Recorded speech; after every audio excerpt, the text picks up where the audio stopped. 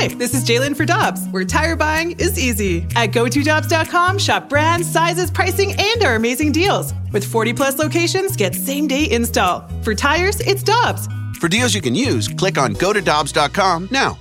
Another day is here, and you're ready for it. What to wear? Check. Breakfast, lunch, and dinner? Check. Planning for what's next and how to save for it? That's where Bank of America can help. For your financial to-dos, Bank of America has experts ready to help get you closer to your goals. Get started at one of our local financial centers or 24/7 in our mobile banking app. Find a location near you at bankofamerica.com/talktous. What would you like the power to do? Mobile banking requires downloading the app and is only available for select devices. Message and data rates may apply. Bank of America N.A., member FDIC. Hi, I'm Dan for Dobbs Tire and Auto Centers, here to share the easiest way to buy tires. Come to Dobbs. With the best tire brands and the biggest inventory, you'll get your tires the same day at the lowest price, guaranteed. Next time you need tires, get into Dobbs. This is the BK and Ferrario podcast, powered by I Promise. Now here's BK and Ferrario.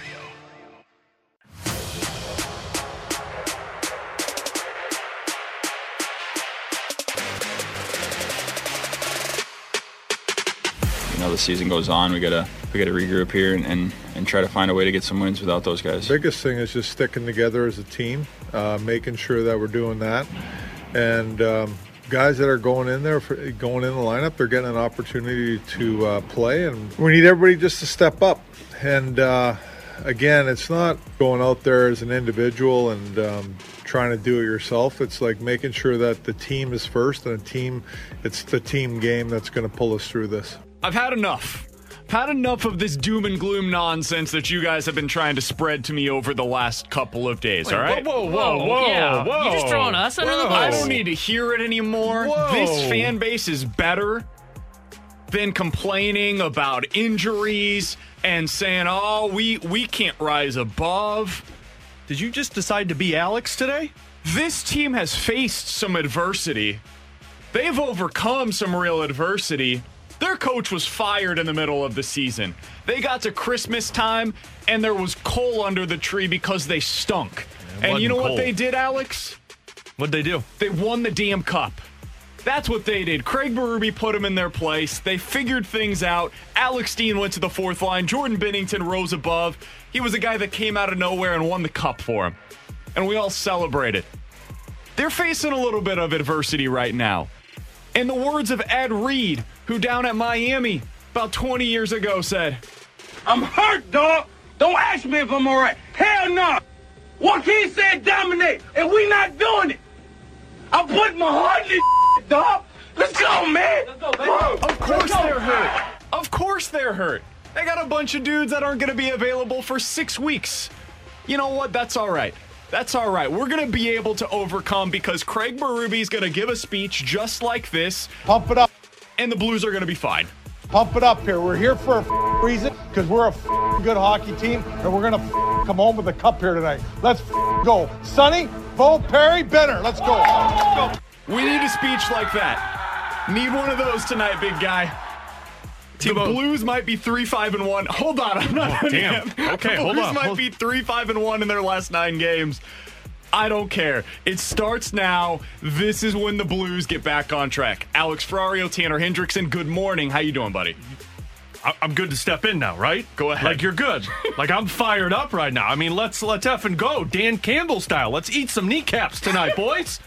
T-Bone, play that end of the Craig Berube speech again for me. Last 5 seconds of it. come home with a cup here tonight. Let's go. Sonny, Bo, Perry, Benner. Let's go. Let's go. Okay, Bo's not there. And Perry's not there. Perron? No, that's Parayko. Sonny's line, Bo, Perry, Parayko, Benner.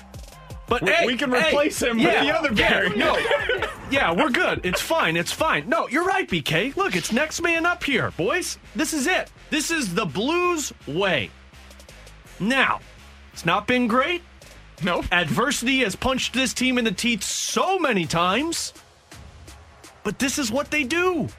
This is how they overcome. You look at this and you say, okay, we don't have a lot of forwards right now. We're missing 30% of our opening night roster. We got no Colton Parayko. But you know what we do got? We got Jordan Binnington, one of the best goalies in the National Hockey League right now. You know what we do have? Justin Falk and Torrey Krug, one of the top 2 pairings on the defensive side right now. You know what we do have? O'Reilly, Perron, Schenn, Hoffman. Top guys being top guys. If I'm Craig Berube, my speech, maybe it's not that aggressive. That only works every once in a while. I think this is the time, actually. That only works in Game 7 of a Cup final where you know you're going to win. We're getting eerily close to a Game 7 of a Cup final scenario here. What are we at? We're at 36 games. This is like Game 1 of 36 right now in a Cup championship run. What I'm telling my team, don't worry about the LA Kings and their 5-game win streak. Don't worry about all of these guys that are out of the lineup. Worry about doing your own thing. You keep it simple. 3rd line, 4th line, go out there and grind. Go out there and play physical. Go out there and get under the skin of the LA Kings. Top 2 lines, you go out there and do what you have done all season long. Create offense, make the other team pay when it comes to offensive zone pressure. That's the only thing you can do right now, and the Blues have found ways to do this. Guys, they've played without Vladimir Tarasenko, one of the top goal scorers for the last 2 seasons, a multitude of times. And you know what they've done? They've gone out there and they've won hockey games. They've been without Schwartz. They've been without Parayko. They've been without Bouwmeester. They've still won hockey games. This team's not going to be the best in the NHL, but you know what they're going to do? They're going to cause problems until they get these guys back. And when retaliation or retribution comes, that's when the Blues will make them pay. 65780 is the Air Comfort Service X line from the 314. Hey, Alex, you forgot one thing that we do have. That's hope. No, we don't believe in hope here. And according to one of the greatest movies in the history of cinematic film, hope is a good thing. Maybe the best of things. Okay, if this isn't a quote from Miracle, we're going to have problems. And no good thing ever dies. That would be a quote from Shawshank Redemption. Oh, that's not the greatest cinematic movie ever. It is right up there. No. The Blues do have hope. And the hope comes in the form of Ryan O'Reilly and David Perron and Mike Hoffman and Braden Schenn and Jordan Kyrou and Torrey Krug and Justin Falk and Jordan Binnington. They still have blue chip talent. Now, yeah, they're missing some guys as well. Some blue chippers. Some very expensive players that you would absolutely love to have on the ice right now. No doubt about it. Vladdy would be really nice. Hell, I'd settle for a Tyler Bozak right now. Be nice to have a 6'5" unicorn on the back end like Colton Parayko. I'm with you guys. But they don't have that right now. And so for the time being, it's gotta be those veterans that step up. Braden Schenn, you have to play like you've never played before. Ryan O'Reilly, it's not just about the leadership right now. We need to see your best games. David Perron, Mike Hoffman, that goal production, let's go. It's go time for you guys right now. That's what you were brought in to do. And this is where the Hull Oates, the power play stuff that you were talking about before the season, Alex, that's all got to take form now. The power play is as important now as it's ever been for this team because 5-on-5 is going to be tough. In fact, it needs to be tough for this team right now. They have to play 5-on-5 in a way where it looks kind of gross. It looks like an Army football game where you're grinding this thing down into the ground and hoping that you get 5 possessions over the course of the 60 minutes. That's kind of what this team needs to play. Because when you're beat up like this, you want fewer possessions. You don't want a wide open hockey game. So these veterans, they've got to kind of take some form. And this is where I wanted to ask you, Alex, how do you set this up?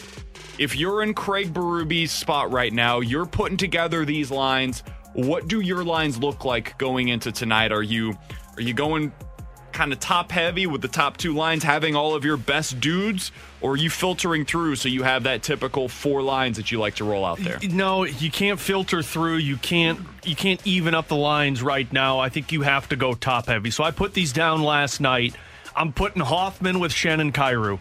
That's my line right now. I'm moving Kyrou back. The experiment didn't work with O'Reilly and Perron. Schenn and Kyrou have been just as good as Schenn and Schwartz have been all season. That's my line. I'm putting Sanford with O'Reilly and Perron. And I know people aren't going to like to hear that because Sanford has not played well. But you know who he has played well with in his career? O'Reilly and Perron. And Sanford, who spoke yesterday, and I give the guy credit to be able to stand up there and admit failure when he has not been playing well with these turnovers. I'm putting him with O'Reilly and Perron because if he makes mistakes, O'Reilly can help with that. Perron can help with that. I'm putting Sammy Blais with Oscar Sundqvist and Austin Poganski. You know what that line is for me, BK? That's the pissed off line. That's a line that I think if you're Craig Berube and you can have a conversation with before the game, you go out there and you piss off that defense and that goaltender. Get in their faces. Go throw that extra body. Move the puck around. Cycle the puck. Be difficult to get it off of your stick. And I'm not moving the fourth line because the fourth line, frankly, was one of your better lines the other night. It's Clifford, it's De La Rose, and McEachran. That's how I'm stacking this lineup. Tonight, I am going top heavy. I'm putting Sanford back with a line that has gotten the best out of him in the past, and I'm using my third and fourth line to play the way that Craig Berube needs them to play. So, good timing for us. The Blues are on the ice right now. Craig Berube has sent out the lines, and Luke Korak has tweeted them out for us. 65780 is the Air Comfort Service text line to get involved in the show. It's 1110. Your time check brought to you by Clarkson Jewelers, an officially licensed Rolex jeweler. I hope my text went to Lou to make sure he tweeted the right lines out. You were very close. Oh, okay. They put Sammy Blais on that top line with O'Reilly and Perron. Basically, they flipped Blais and Sanford compared to yours. But they do have Mike Hoffman on the left wing with Shin and Kyrou. They've got Sanford with Sonny and Poganski, and then that fourth line is unchanged. Clifford, De La Rose, and McEachran, as you said that it should be. I'm okay with that. I think Sammy Blais and Zach Sanford are interchangeable. Sammy Blais brings pretty much what Zach Sanford should bring with aggressiveness, forecheck. It's the puck hound, right? He's the Ivan Barbashev right now. Sanford's good to put with Oscar Sundqvist because, look, Oscar Sundqvist is Mr. Fix-It in Craig Berube's eyes. So I think Sundqvist can kind of bring that presence with Sanford and Poganski. So I'm okay with those two, but I'm glad that he put Hoffman and Kyrou back with Shen because Shen was silent these last couple of games. Although he was doing things, he was silent on the score sheet, and he has been at his best when he has had Jordan Kyrou on his line. On the defensive pairing side of things, you've got Krug with Falk, no surprise there. Dunn is with Bortuzzo as your second pairing defenseman. And then your third pairing with Gunnarsson out right now. Mikkola getting another shot in the lineup. Scandella on the right side. So you got Mikkola and Scandella as your third defensive pairings going into tonight. I actually like the look of that. You've got a couple of dudes that are kind of vintage Blues defensemen. A little bigger, a little more size, hopefully a little bit more shutdown defensive pairing there.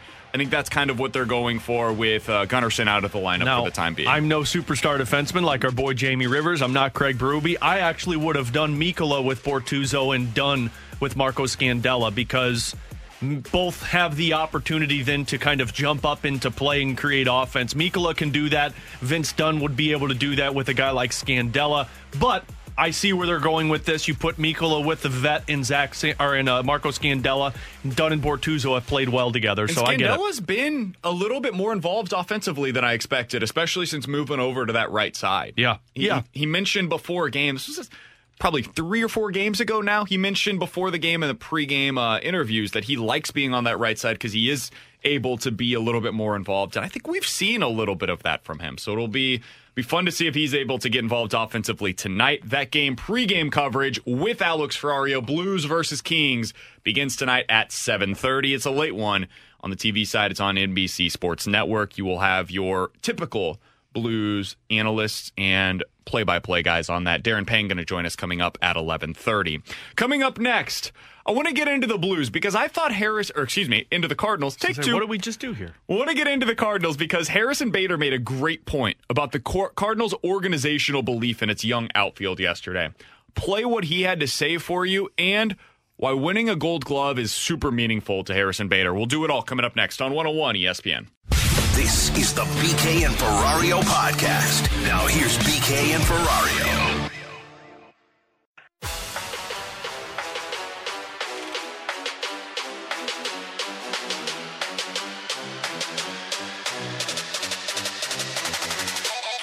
Yeah, I mean, it means a lot. Matt Wieters, he had a really good quote. It's always stuck with me. And he's always said, does confidence get you hits or do hits get you confidence? And when I think about that, in my opinion, it comes from within. And, it comes from how you wake up in the morning, how you go to sleep, how you go and prepare, how you get ready to go out there and compete. So when you have that piece of yourself confident and then you kind of add that organizational piece where they say, listen, we're confident in what we got. We're ready to go out there and win a World Series with this club. I mean, I can't imagine feeling any better.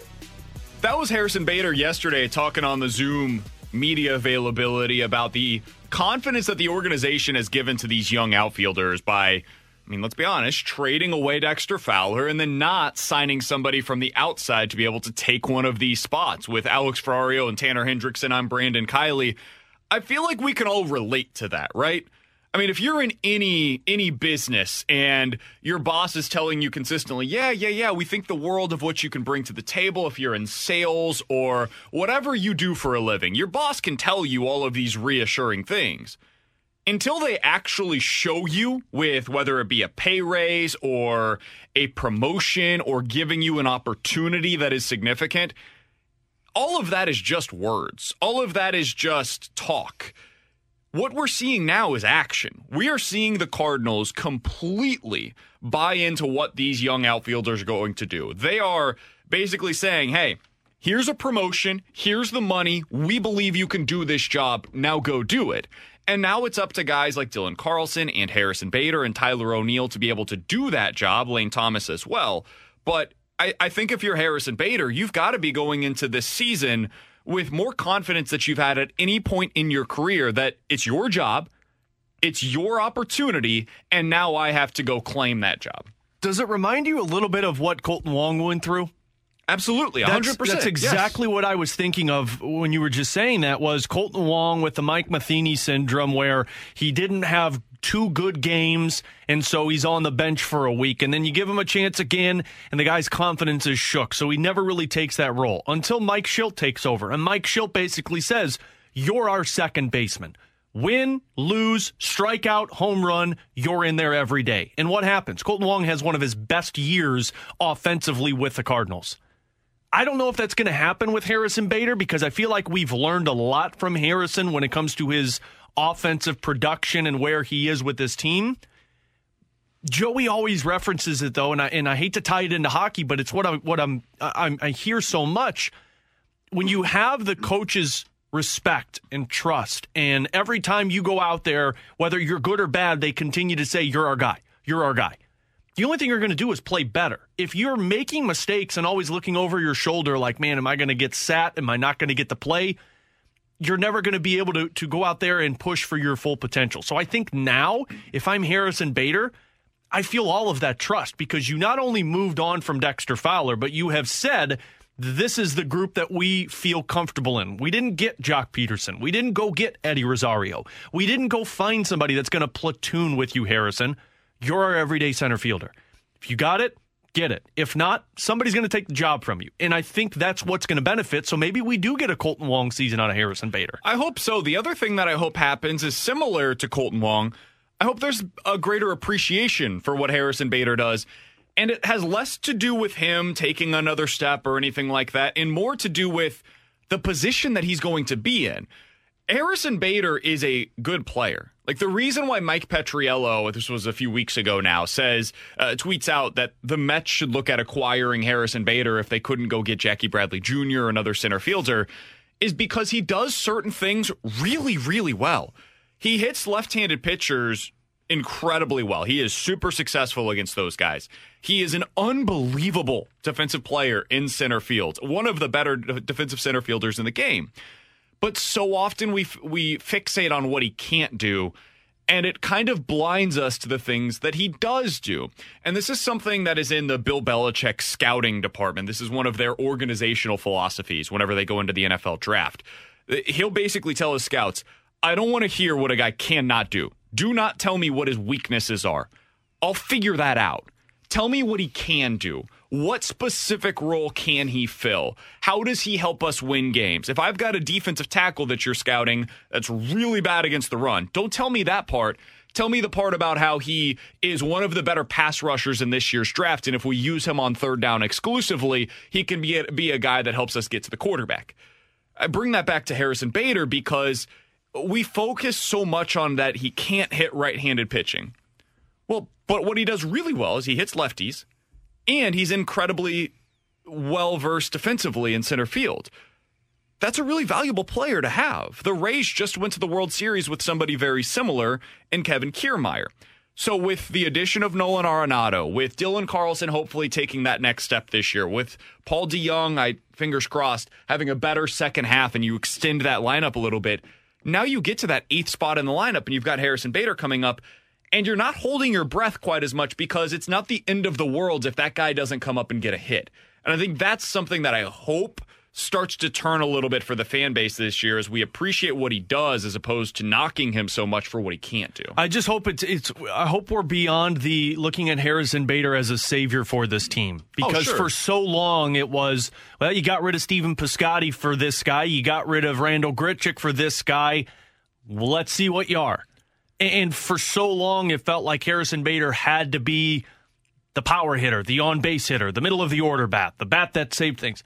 Now it's to the point where he's a complementary piece, and I think that's the important factor here. It was the same thing with Colton Wong for so long. I was about to say, because remember early on with Colton, it was like, man, this guy could be a real power hitter. Because he hit 12 homers in his first year as an everyday player, had a couple of seasons with double-digit homers. Yeah.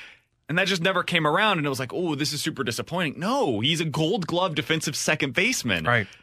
Just appreciate that part of it. And eventually, Cardinals fans did. And they came around on him, and this offseason, I think people were pretty disappointed that he's not back. Yeah, well, and look, and then it went from the power hitter for Colton Wong to the leadoff hitter for Colton Wong. Well, why can't he be the leadoff guy? Get on base more. You're striking out too much. You're not making enough contact.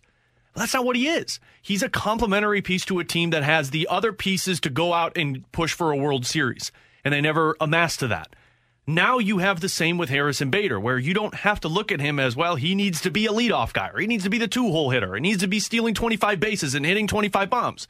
No, he needs to be a solid 8 or 9 hole hitter for you. He needs to be a complementary piece to a championship caliber team, and he needs to be a Gold Glove defensive player. If he is all of those things, you have exactly what you need to compete with the other teams in the National League. If it's more, great. If it's less, then you have a problem. I agree with you. That's exactly what he needs to be, because that's what he is. I mean, he got put in the tough spot of, like you said, trading away Piscotty and Grichuk, guys that were offensive-minded outfielders. Let's not forget those Sunday blue jerseys that he was sporting out down at Ballpark Village, the Victory Blues.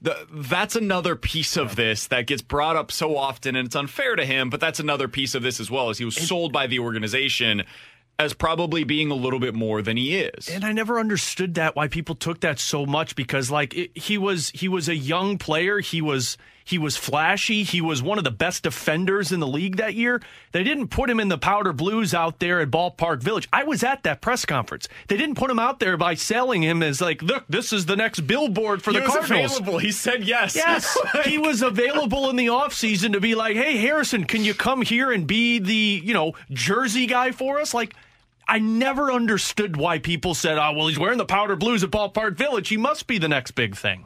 Yeah, he was just been put in this unfortunate situation. Like you said, he was the available guy. And when the offense struggled, it just went to him, which is unfair because it was unrealistic to think that he was going to be a 3-4, be the guy that could help the offense, because he is the complementary piece. He is the 8th place hitter. He is the 9th place hitter for DH. But he's so good defensively that he helps you so much, because he's probably, and maybe this is a bit of a stretch, plays the second most important defensive position, if not the first, in center field, because you could argue shortstop's number one. And he's so good at it, and that's why he's so important to the franchise, because you have that center fielder that, I don't want to say sign him to an extension, but you have that guy that could be the centerpiece, could be the guy that is your center fielder for the next 5 years in your organization, which is huge. 65780 is the Air Comfort Service text line from the 636. Guys, Colton Wong is an unfair comparison. He's a much better hitter than Harrison Bader is. The stats do not back that up.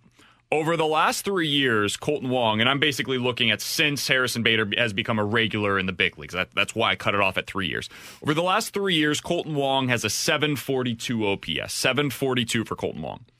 Harrison Bader is at 727. Colton Wong's been better, sure, by about 10 points. That's not enough for me to say that one is significantly better than the other. Now, Colton Wong does things that I prefer as a hitter. He gets on base at a really high level. He doesn't strike out at the same rate as Harrison Bader does. So his profile is something that aesthetically I prefer from a baseball player, but it's not like he's this otherworldly hitter and Harrison Bader is a guy that can't hit past the Mendoza line. It's not that big of a drop-off. I did want to play one thing. Harrison Bader I thought was really great yesterday in terms of the introspection that he had. talking about what it would mean to him to be able to win a Gold Glove this season and why that is his goal for the 2021 season. Yeah, man, I think we could be really, really successful. And the Gold Glove thing, it's more of just like a standard, you know? It's a standard of how you go about your craft in the outfield. It's a standard of how you go about your preparation. It's a standard of how you go about everything in the middle. You know, this game there's no secret to success. A lot of it is repetition. So going out there, keeping a really good routine, you know, on defense, that Gold Glove standard, that platinum standard, guys, you know, Arenado's won a bunch. Yachty's obviously won a bunch. It's more about the standard of what it means to go about there and go about your business of your craft. And, you know, that's a standard I'm shooting for. And I know that this defense is capable of winning a bunch. So when you kind of pair all three of our ability. That's what you want to hear from your center fielder. Basically saying like that, talking about the organization and how important defense is here to the Cardinals, talking about what it's going to take to be able to get to that Gold Glove caliber of a player. And I think Harrison Bader can absolutely get there this season. If this team is as good as we believe defensively, he's going to get a lot of talk about being a Gold Glove center fielder. And if that ends up being the case, be pretty happy, I think, with what he brings to the table in 2021. With Alex Ferrario and Tanner Hendrickson, I'm Brandon Kiley. Coming up next, Darren Pang, Blues analyst for Fox Sports Midwest, and tonight for NBC Sports is going to join the show. How do the Blues overcome these injuries? We'll talk about it with Darren Pang coming up next on 101 ESPN. This is the BK and Ferrario podcast. Now here's BK and Ferrario.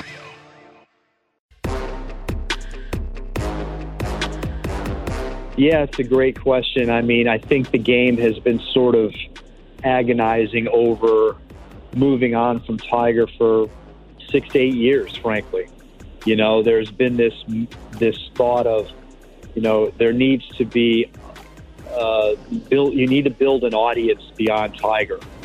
And that's easier said than done because he's just such a transformational figure. Guys like him don't come along but once a generation or so. It's always managed to survive just fine. It's just that you're talking about a guy who, you know, actually transcended golf, you know, and sports. He was popular beyond the sport. That was Bob Herrig earlier today on the morning show with Carricker and Smallman on 101 ESPN with Alex Ferrario and Tanner Hendrickson. I'm Brandon Kiley. A little bit of moving things around. Darren Pang going to be joining us coming up at 12:15. He's in a talk right now with the Blues coach Craig Berube. So we'll talk with Darren Pang coming up at 12:15. But right now, let's talk about the biggest story, frankly, in all of sports right now and honestly in the country right now. And that's Tiger Woods with the wreck that he had yesterday, the one car crash. There was a statement, as you heard from Tanner Hendrickson, from Tiger Woods camp last night. They said Tiger Woods suffered significant orthopedic injuries to his right lower extremity that were treated during emergency surgery by trauma specialists. He had open fractures affecting both the upper and lower portion of the tibia and fibula bones. Those were stabilized by inserting a rod into the tibia. Additional injuries to the bones of the foot and ankle were stabilized with a combination of screws and pins. Trauma to the muscle and soft tissue of the leg required surgical release of the covering of the muscles to relieve pressure due to swelling. Again, that came straight from the Tiger Woods camp late last night. That was the latest update that we really have on this. I mean, the only injury that I can think of, and I'm talking and reading as much as I could over the last 12, 24 hours or so about this, it seems like this is the closest thing that you can get to it is what happened to Alex Smith. And this is really significant injuries that are out there right now for Tiger Woods. And guys, you saw this on CNN last night. It was on Fox News. It was on ESPN. Any news channel that you had, it was one of the top stories on the local news even last night. Tiger Woods transcends sports, unlike just about any other athlete that I can remember in my lifetime. And that's dating back to the early 90s. I mean, you've got Michael Jordan, LeBron, Kobe. I think Serena, for me, probably is up in this category as well in terms of American sports.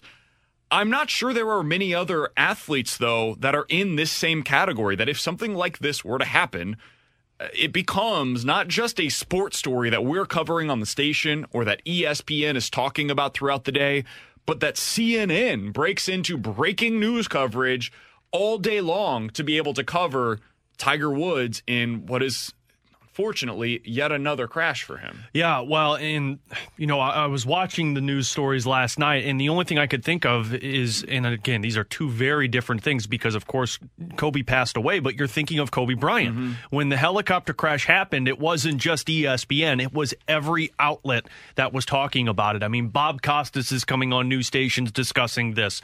Every single person. And that's what you have right now with Tiger Woods. And thank God that he is okay and it's not life-threatening. It's just a matter of a lot of surgeries and a long road back. But it's one of those things that changes the outlook on sports, right? Like it changes your view on his impact. Whereas before it was, this man is incredible at the game of golf. And you say the name Tiger Woods, you know what you're talking about. But you also take for granted the fact that you have Tiger Woods around, right? Until something like this happens. And then you're like, man, what is this going to be without Tiger Woods right now? Now, again, luckily he is alive. He is well, as much as you can be well, where this is not life-threatening.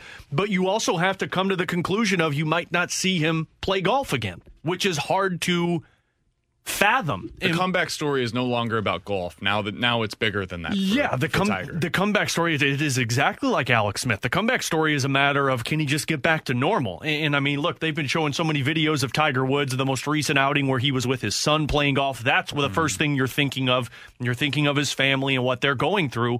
But then as a fan, you're also thinking, what is this going to be like now without Tiger Woods, to where you sit golf, you watch golf, you're watching the Masters when it's warm out and you're enjoying it, but there's no Tiger Woods a part of it, and it changes an awful lot when you get into that discussion. Yeah, and I know there's probably a lot of fans that are similar to me. The answer is you're just not going to be watching.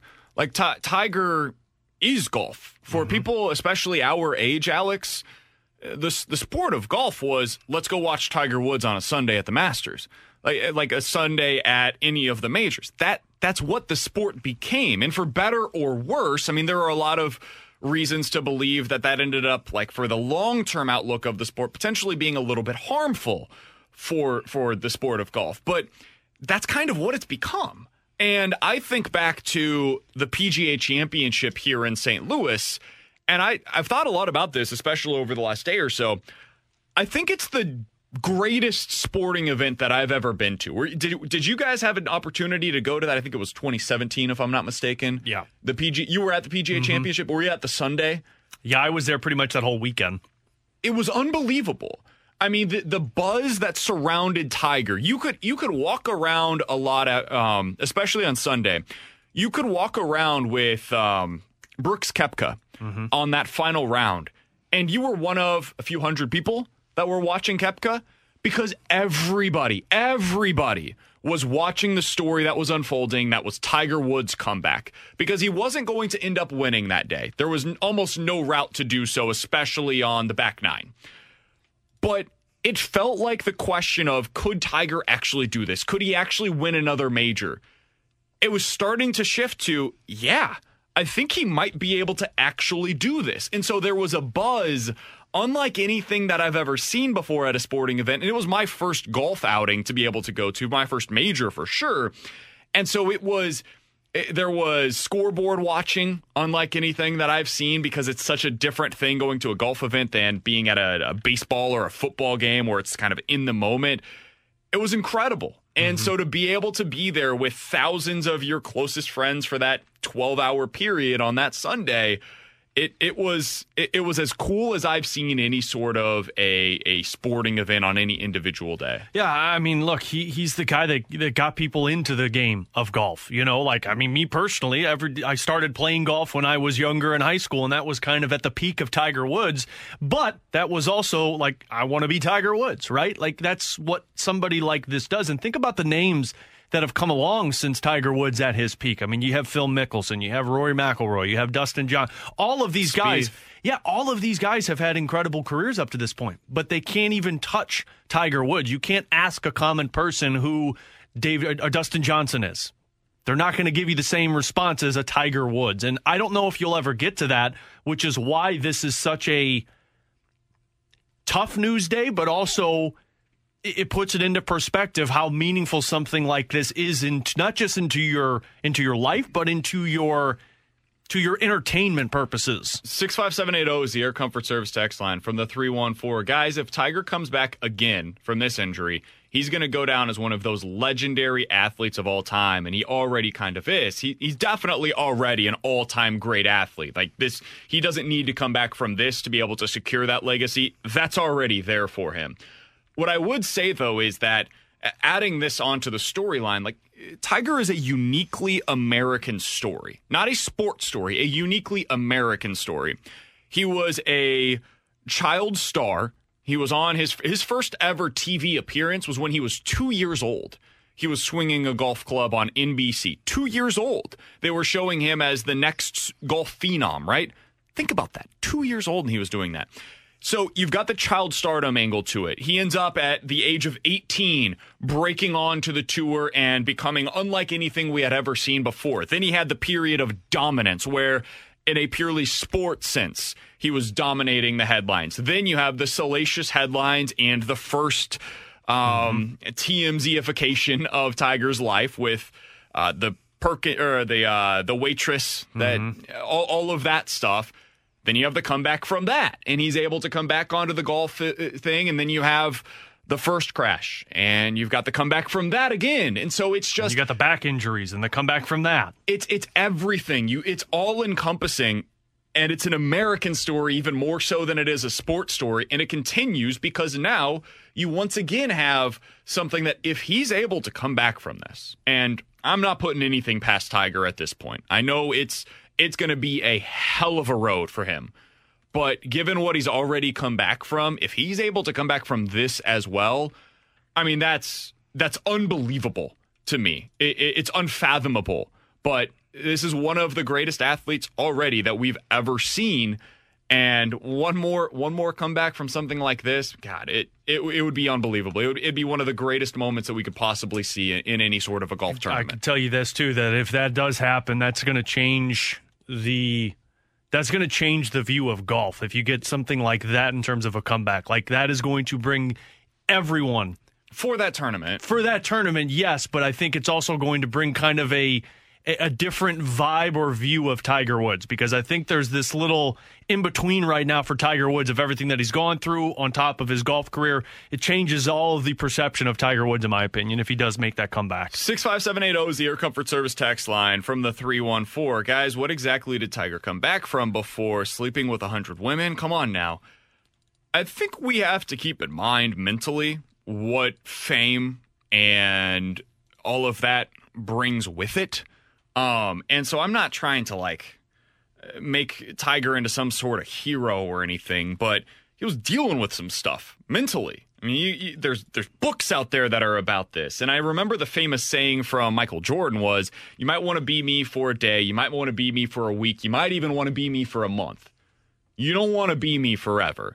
And I read a quote overnight from, I believe it was Rory, who was talking about Tiger, and this was early in Rory's time on the tour. He went down to hang out with Tiger Woods, and Rory just said, let's go grab a bite to eat. And Tiger was like, no, man, I can't do that. Like, that's not something that I'm able to go do. And Rory was confused, and he was like, what do you mean? Like, we can just go grab a bite to eat at a local restaurant. We just grab something, and we'll come right back. Tiger was like, no, I literally can't go out in public like that because it's going to take us too long to be able to eat and then to be able to come back home. It's just a different kind of fame that I can't comprehend myself, and I'm not sure how anybody could, honestly. And so there's certain people that can relate to that, and I just can't. But he's had plenty of stuff that he's had to overcome in his career, whether it be off-field, on-field, injuries, mentally, physically. It's everything. It's all of that. And now he's got one more thing that hopefully he's going to be able to add to that list. 65780 is the Air Comfort Service text line. Coming up next, let's get into some questions and answers here on 101 ESPN. This is the BK and Ferrario podcast. Now here's BK and Ferrario.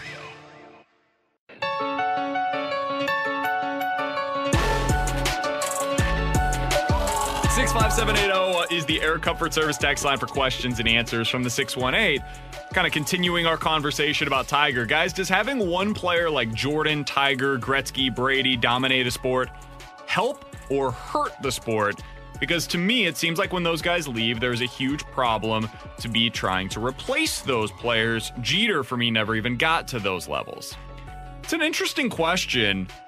I think it is good for the sport to have guys that reach that level because even today, we fetishize guys like Jordan and Gretzky, Tiger, Brady. Like those guys are just, they become even bigger than the sport itself. So I think it's good for the sport. Now, where the problem comes in is when you get to the end, whether it be Jordan or Tiger, Brady in some ways, I don't know that he ever got truly here, but when it feels like it's inevitable that that player is going to be the one that rises above, that can get old and that can turn off some fans. But I think having, whether you see them as the villain or the guy that you're rooting for, I think that's always good for sports. Especially when it comes to these guys, when you think of the sport and you think of that player. And, you know, look, I mean, Gretzky, nobody will ever touch Gretzky's numbers.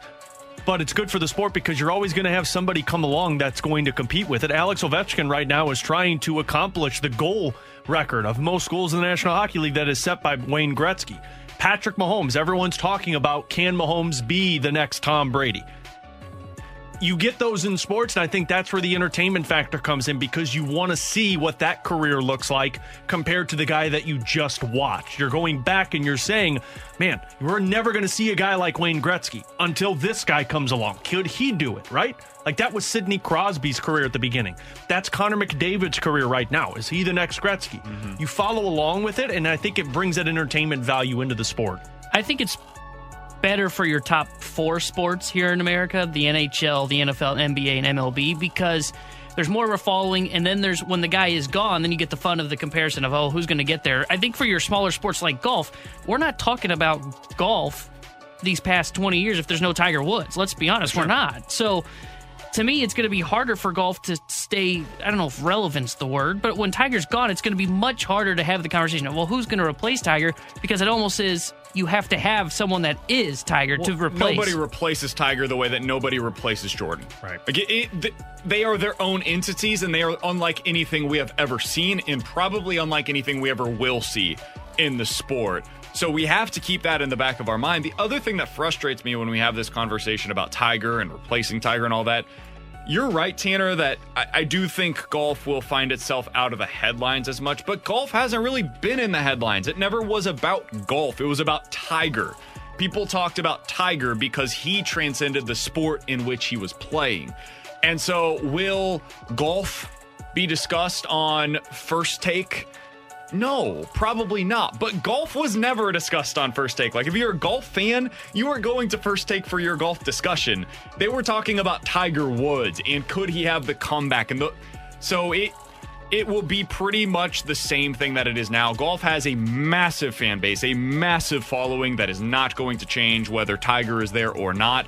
But the random person that'll tune in on a Sunday if Tiger's in contention, that's going to be the thing that changes. I do think, though, there's always going to be somebody that comes along that sparks interest, right? Like DeChambeau was that guy for a little bit of time because of the guy that could drive the ball as far as he could. And frankly, you see people now that are wanting to be different golfers. You know, before it was Tiger Woods. Now you're seeing people want to drive the ball as far as DeChambeau. You're always going to have somebody. Koepka was that way for a little bit. Exactly. You're always going to get somebody who's going to come in and spark interest.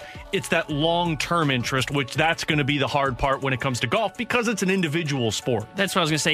You can't just be a spark. It has to be something that continues long-term, and that's what you've had with Tiger Woods. The little spark is fine, but, you know, you want it to continue. If it just happens and it's there and then all of a sudden it's gone, then it's almost, you know, nothing happened, basically. 65780 is the Air Comfort Service text line from the 314. We got to talk about it, guys. What do we got to talk about? Guys, what happened to the Mizzou basketball team? Do you think there's a chance that Cuonzo Martin is gone next year? It seems like he has lost a lot of the fans. Well, no, I don't think Cuonzo's gone next year. Let's start with this part, and then we'll get into what happened to Mizzou. Don't sound so sad about it. I'm very sad about it. You sound like me after that loss on Monday. It's brutal, man. So Jim Sterk spoke with the media yesterday before last night's game that went very poorly for Mizzou, and said that they expect to get an extension done with Cuonzo Martin. Should that extension be getting done right now? That is open for debate. I would say no. I would say I would wait until after next year to do an extension like that. The problem is, if you do that, if you wait and he gets interest elsewhere and decides to jump ship, Do you have somebody readily available that would want to take the job that would either be an upgrade or at least be a lateral move for Mizzou? I think the answer to that is no. Okay, stop that. Second of all, what happened? If you wait until after next year, I think next year is going to be real rough for Mizzou. The roster that they could have coming back next season is pretty bad.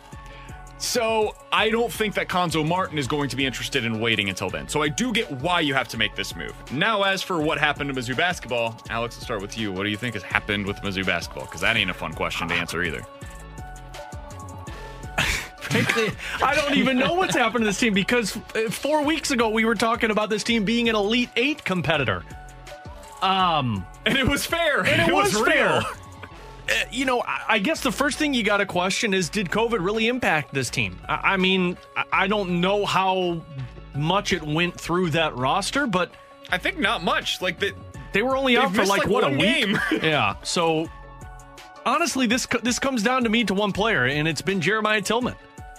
Like I remember saying it to you when they were doing all of their winning, BK. They're as good as Jeremiah Tillman is going to take them to. And the amount of games that he missed because of a death in the family, and then when he returned, he just didn't seem like the same player. When you don't have that, you don't have depth in the middle of the court, which is, if Mizzou doesn't have that, they really don't have anything because they're such a fluky three-point shooting team. Their three-point shooting's awful. That's their game. It's awful. That's their game, though. Like one night they're going to hit 60% of their three-pointers and they're going to win. The next night they're going to hit 6% of the three-pointers and they're going to get killed. So the guy that personifies all of this is Xavier Pinson. I don't know what's happened. I can't explain it to you. He got like the BKO'd when he joined us. I don't get it. Xavier Pinson in his last 7 games is shooting 37% from the field. He is shooting 29% from three-point range. He's averaging 2 free throws per game in that span. He was one of their, inarguably one of their 3 best players in the first half of the season. You could make a strong case their second best player behind Jeremiah Tillman, and he's been terrible the last 7 games. Yeah. And I don't understand it, and I don't like criticizing young kids. I think it's a little unfair to do so, but man, it's been ugly. And if they're going to be able to make any sort of run, it's going to come with Xavier Pinson finding himself, and it just hasn't happened lately for him. Can I just be honest with you guys for a second? Be careful, because BK might not be able to take this. Oh, well, BK may want to sit down for this. Honestly, I think Mizzou just got hot at the right time. All right, got up to the 10 spot. Cut his mic. Mizzou is not that good a team. What are you saying? They weren't a top 10 AP team? No, they were, but I wonder if A, they were hot, and B, with all the COVID that's happened and all these programs that have been down because of it, I think Mizzou just happened to be hot and in on the right time. They are not a good team. They are not a Sweet 16 team. I'm done with you. I mean, they have lost 4 of their last 5 games, so he makes a fair point. To a weak SEC. Yeah. Shots fired from T-Bone. He's right. 2 of those 4 losses are against Ole Miss, who is not very good. One of those is against Georgia, which is the most inexcusable loss that is on their resume currently. I don't understand it. BK, what the hell happened from your pump-up speech at the beginning of the show for the Blues? Where is that for Mizzou? I don't have the energy for Mizzou. I don't have it. I'm a beaten down, grumpy old man right now. All I do is I love BK's tweets during Mizzou games at BK Sports Talk at Ferrari 101 ESPN. Just BK, he starts from like, okay, let's see what this team's got. And just by the end of that basketball game, it is just a destroyed human being. All I could muster up last night. I don't even know what to say about Mizzou basketball anymore. That's where I'm at. I don't know. I'm throwing my hands up in the air. They were supposed to be really good. I think this is a good team. They have talent. Jeremiah Tillman's awesome. Xavier Pinson's super talented. Drew Smith is one of the better two-way guards in the country. I don't get it. When they want to be. I can't explain it. By the way, 314, is Tanner an Illini or a KU fan? He's got to be a KU fan, right? You a SLU guy? No, he doesn't like SLU either. I'm an Illini guy. Oh, that explains there everything. There we go. Just decided to jump on board with the guy with the best player. I'm Brandon Kiley. Coming up next, Brad Thompson said something fascinating on the Fast Lane yesterday. I'll let you hear what he had to say and what it means for the Cardinals rotation. Coming up next on 101 ESPN. This is the BK and Ferrario podcast. Now here's BK and Ferrario.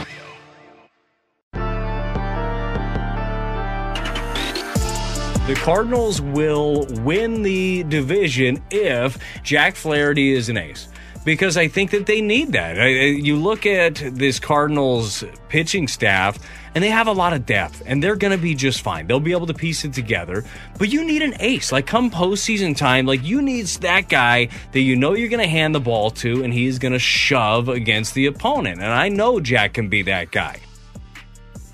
That was BT on the Fast Lane yesterday talking about how the Cardinals win the division. I think it's a really interesting discussion surrounding Jack Flaherty. We've talked about this a little bit before, guys, but I think he's right in that Jack Flaherty needs to be an ace. Not just for this Cardinals team to be really good this year, but also I find it really interesting what he had to say about the playoffs there as well.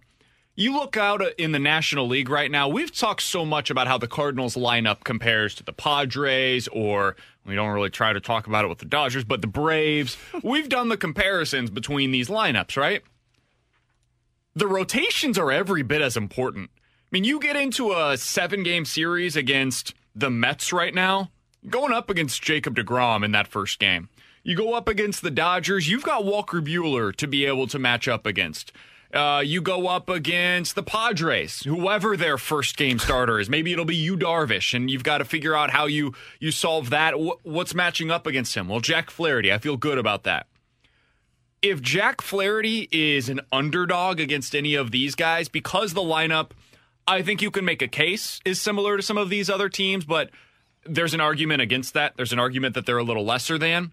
You're going to, at the very minimum, need to be able to match up head-to-head against those guys come playoff time, and Jack Flaherty's your best opportunity to do exactly that. Yeah, I mean, honestly, I think it goes beyond the winning the NL Central with Jack Flaherty. I think if Jack Flaherty's an ace, you can compete for a World Series. That's what J.P. Morosi had told us a couple weeks ago from MLB Network.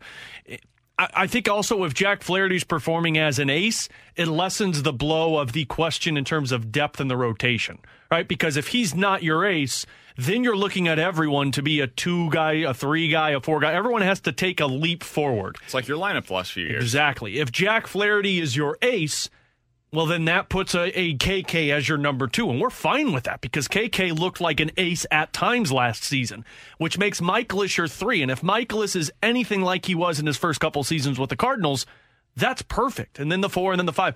So Jack Flaherty being an ace goes beyond the NL Central for me. I think they have a great shot at winning the NL Central. Jack Flaherty has to be an ace if you even want to use the word World Series with the Cardinals in the same sentence. That's a good point. I actually think this is more important for the playoffs than it is the regular season. You can get through the regular season with Jack Flaherty not getting up to 180, 200 innings, with them being able to use the full depth of this pitching staff and making it through 162 however they can, piecing it together with duct tape and bubble gum, right? You can find a way to do it that way. But once you get into the playoffs and you're going up against these other elite teams in the National League, you need that guy that's going to be on the mound for sure in game number 1, and if needed, in game number 4, and if possible, in game number 7 as well. That's what the Mets have in deGrom. The Dodgers have that in Walker Buehler. You look out to the Padres, they've got that in Yu Darvish. The Cardinals need to be able to say, once they get to the playoffs, that they have that in Jack Flaherty. That's how they reach their peak. I agree. Flaherty has to be an ace in the playoffs to help you in the playoffs. Not so much the regular season, but looking at it also with the rotation, I think you have to have someone step up and be ace caliber as a 2, or at least a really solid 2. Because you look at some of these, you look at the Dodgers, you look at the Mets, and you look at the Padres. That's 3 teams that you look at their rotation, you go, they've got 2 guys that are basically number 1s that you would trust to start in a World Series. Sure. I look at the Cardinals and I go, they might have that, but I don't know who it is. So, yes, it's very important for Flaherty to step up, but I don't know if you have that too, and I think that's going to be the killer looking at this Cardinals team looking in postseason. Can I tell you the difference, though, between those teams and the Cardinals? It is the bullpen.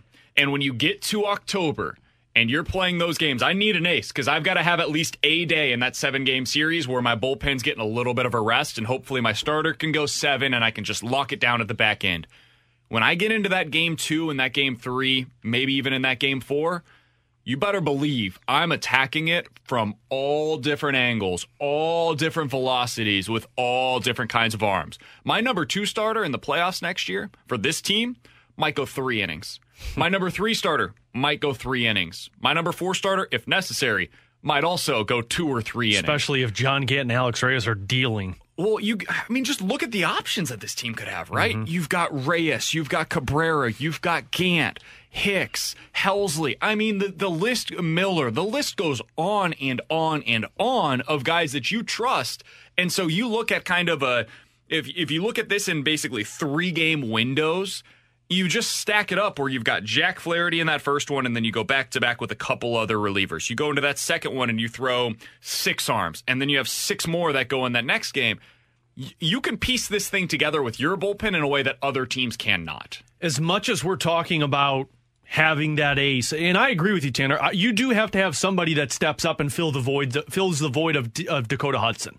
And I think KK can be that guy, Michaelis can be that guy, but you need somebody who can step up into that role. This is much on a guy like Jack Flaherty being an ace as much as it's this offense being top 10 in the National League. I mean, we can talk about the battles of Walker Buehler and Jack Flaherty and Clayton Kershaw against KK. That doesn't matter if the guys on the offensive side aren't hitting the ball. I think with a Dodgers lineup, with a Padres lineup, it's not going to be an easy challenge, but it will be something that I think the Cardinals can handle in terms of their pitching depth and their bullpen like we spoke of. But all of that doesn't matter. Your pitcher could give up 2 runs, but if your guys aren't hitting the ball against this pitching staff on the Dodgers, the Padres, the Braves, the Mets, wherever you want to go with this, then that doesn't even matter anymore. You know what's funny? In some ways, this team is actually constructed pretty similarly to the Rays last year.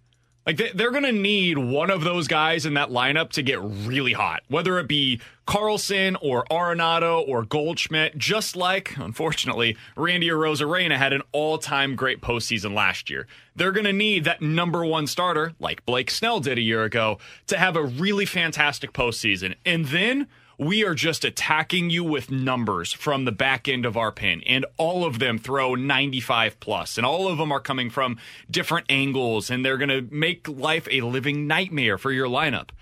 It's kind of how the Cardinals are constructed right now. If you're looking for a similarity all the way down to their center fielder that's all about defense and not about what he does at the plate, the idea of, if you're looking for a theory for the case for the Cardinals, it's the 2020 Tampa Bay Rays.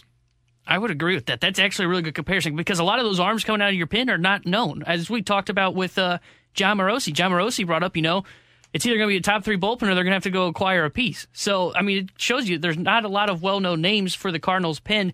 But I look at it, too. I mean, that Dodgers lineup, that Padres lineup, to me, it's going to be tough for the bullpen to go out there 4 games and give you, 6. You said 3 innings from your number 2, 3, 4 starters. It's going to be tough for your bullpen guys to go out there and give you 6 innings against a loaded Dodgers lineup. To me, you're going to have to get someone of the starting rotation. Just give me a game 1 of Flaherty who can go maybe 5 or 6, and then we can go with our back end guys in the bullpen, lock them down. Game 2, to me, it's almost going to be the same thing. Someone's going to have to step up, whether it be game 2, game 3, game 4, whatever. Because I just feel like over time in a series, the Dodgers are going to get more used to your bullpen arms and of how good the Dodgers lineup is. Sure.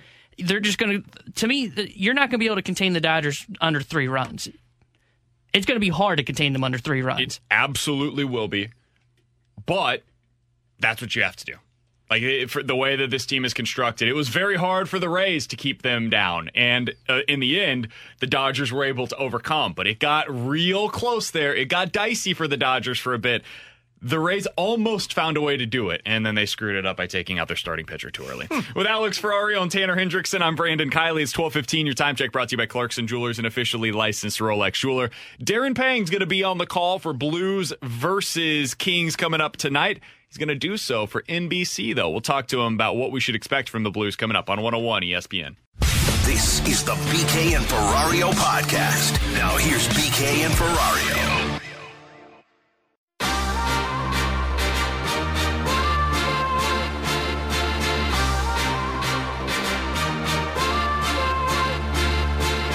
With Alex Ferrario and Tanner Hendrickson, I'm Brandon Kiley. Very happy to be joined by Darren Pang, Blues analyst for Fox Sports Midwest. Tonight you'll see him on the call with NBC. Joins us via the Brown and Crouppen Celebrity Line. Darren, I know it's an unbelievably busy day for you today. Thanks so much for hopping on with us. Let's go ahead and get right into this. The lines were announced earlier this morning, at least the expected lines for tonight. They've got Blay going up to that top line once again. What'd you think of this construction that we might see tonight?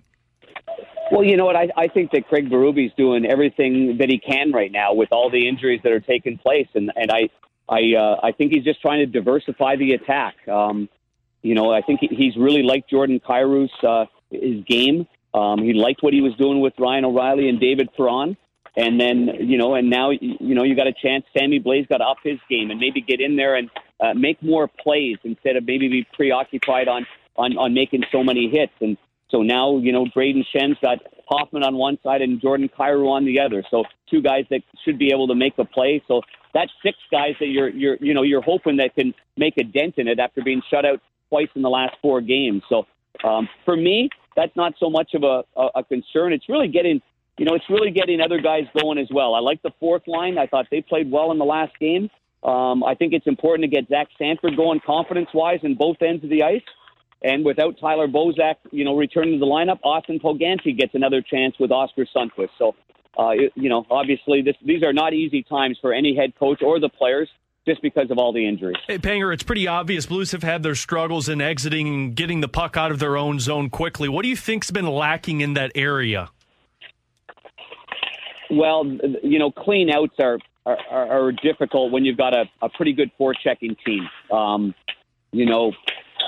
I would have to think that, the system that Todd McClellan in LA has got going, 1-3-1, is a really good system. And I think there was a lot of times where the Blues D, they did the right things. They had the right routes. But by the time they made that pass from the D to the forwards, it was a little bit slow, a little bit untidy. And I think the D of the LA Kings did a great job of stepping up and kind of smothering that. So all in all, I give LA a lot of credit for what they did.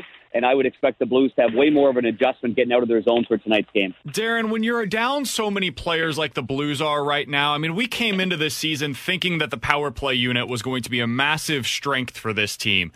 Does it need to step up like that now that you are down so many guys at 5-on-5? Absolutely. I mean, the 5-on-5 has carried this team all season long. I mean, it's, and then and now the gas in the tank there is starting to dwindle a little bit because of the injuries that have taken place. But, yeah, when you have a chance and let's say you're early in the third period like a couple of games ago and you've got a power play and it's a tight game and you don't score, and then you've got one late in the game and you don't score, yeah, that's obviously that takes its toll on those top players because they expect to score. They expect to be difference makers in those situations. So, unfortunately, you try to say, well, you don't squeeze the stick so tight and just relax. But at the same time, they know the pressure's on and there's only 2 minutes to score a goal. So you do tend to maybe press it a little bit. Panger, I got to ask because you and JK are on NBC tonight with the broadcast. What's it going to be like for you? I know you've done NBC, but for John Kelly also to get on this national stage and talk or call the Blues and Kings matchup. Well, you know me, I'm very biased towards John Kelly, and he certainly should have, been on many more times than this throughout his career. He's great at what he does. He's a great partner. I think the fans in LA will, enjoy them as much as we know that the fans here in St. Louis and where he's been in his career, Colorado. He just has a great understanding of calling the game. He doesn't go one way or the other. He calls it and really gives the analyst a lot of time and space. He's got no ego, and I'm pretty grateful that I've been with him, and I'm really grateful that I get to, be alongside John for his first game here on the NBC side. Last question that I've got for Darren Pang, Blues analyst for Fox Sports Midwest. You'll see him on the call tonight for NBC as well. Darren, what's something that you're going to be watching for tonight in this matchup? What do we need to see from the Blues to be able to kind of overcome what we had seen in the first game of this series? What are your kind of storylines to watch for the Blues tonight? Well, I would say take a look back at the last 10 minutes in a desperate situation where the Blues needed to score. They're obviously riddled by injuries, but yet, boy, they didn't give up. I mean, they put a lot of pressure on LA. LA was hemmed in their own zone for maybe the last 8 minutes, and that's Blues hockey all the way. And I would say to see that for a more consistent portion of the game and put more pressure on the LA Kings defensive zone because LA's got confidence right now. They're playing great. Their special teams are outstanding. And so, listen, don't go light on these Kings. I think they're a really good team. I said that the very first time the Blues played them this year. Darren, thanks so much for the time today, man. We know you are incredibly busy. We look forward to seeing you on the call tonight. All the best to you and your family. Thank you very much, guys. Have a great day. Absolutely. That's Darren Pang joining us here on 101 ESPN. A busy man. He's got a bunch of other Zoom calls that he's got to get to today. We'd love to have more of his time, but he was generous to give us a few minutes this morning. I did want to ask you, Alex, about the power play units because they switched them up a little bit. The first unit is now O'Reilly, Perron, Hoffman, Shin, and Krug. The second power play unit is Falk, Dunn, Kyrou, Sundqvist, and Sanford. What do you think about those configurations now for the power play units? I know a lot of people aren't happy that Falk isn't on that number one unit, but I understand where Craig Berube's coming from with this. You brought Torey Krug over here to be the power play specialist, and right now they're going top heavy with their power play because super top heavy. Frankly, that second unit doesn't have enough weapons for you right now, but look at the weapons you're missing. If you had Schwartz, if you had Thomas both healthy, if you had Tyler Bozak healthy, I think you're talking about those three playing on that second unit with possibly a Braden Shen, but you don't have it. So you're going top heavy. You're going Torey Krug up there. And I loved what Krug talked about a couple of days ago. I think it was on the fast lane. He was telling the guys that, like, look, when I was in Boston, it took 3 to 4 years for us to really get on the same page because you got a lot of guys doing different things out there, and you got to figure out what works best. And I think they're still trying to solve that. But the one thing that comes out with this power play, and Panger talked about this with us on the postgame show the other night, you got guys that are trying to earn the respect from his teammates. So Mike Hoffman's out there. He's trying to earn the respect from his teammates. So maybe he's not shooting as much. Maybe he's trying to make that extra pass to earn that respect. Torey Krug, he's trying to earn the respect of these line mates out there on the power play. So maybe you're a little bit more passive.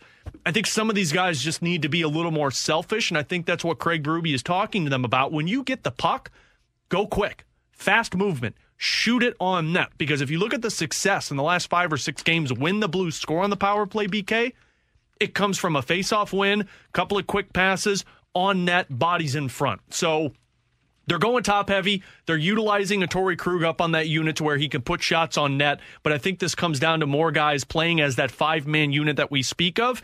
And it's also playing to outcompete the penalty kill. And right now the Blues have been outcompeted by the penalty kill. I hope that they're able to start taking advantage of the talent that they have on that first unit because, man, they need the power play to show up right now. 5-on-5 is going to be a struggle. And this LA Kings defense, this unit is no joke, man. The style that they played stymied the Blues in that first game. Maybe the Blues will have a little bit more. They adjust in the second game, much like opponents have adjusted to them in the second game of a series, but I don't think you can count too much on 5-on-5 scoring in this matchup, at least tonight, while you've got so many bodies out. So that makes the power play that much more significant. And tonight, they're going to need that first unit to be able to step up. If you want to pick up points between now and when your reinforcements return, it's all going to come from the power play. 5-on-5, you need to compete with your team and you need to play solid defensively. But winning hockey games for me is going to come from your special teams unit, specifically on that power play, because when you get the advantage like they had the other night against LA, you had the chance to go up 1-0 in that first period and you missed out on it. You had the chance to tie it. You missed out on it. You got to take advantage and capitalize on those opportunities. With Alex Ferrario and Tanner Hendrickson, I'm Brandon Kiley. Coming up next, we continue our countdown of the 20 most important Cardinals for the 2021 season. Number 20 was Justin Williams. Number 19, Edmundo Sosa. We'll tell you who number 18 is coming up next on 101 ESPN. This is the BK and Ferrario podcast. Now here's BK and Ferrario. And now, the 20 most important Cardinals for the 2021 season. Yeah, there's a 40-man roster, but we sort of started late. It's BK and Ferrario. Number 18, Genesis Cabrera. Swing and a miss. He struck him out. The final 3 outs, strikeouts for Genesis Cabrera. Genesis Cabrera comes in at number 18 on our countdown of the 20 most important Cardinals for the 2021 season.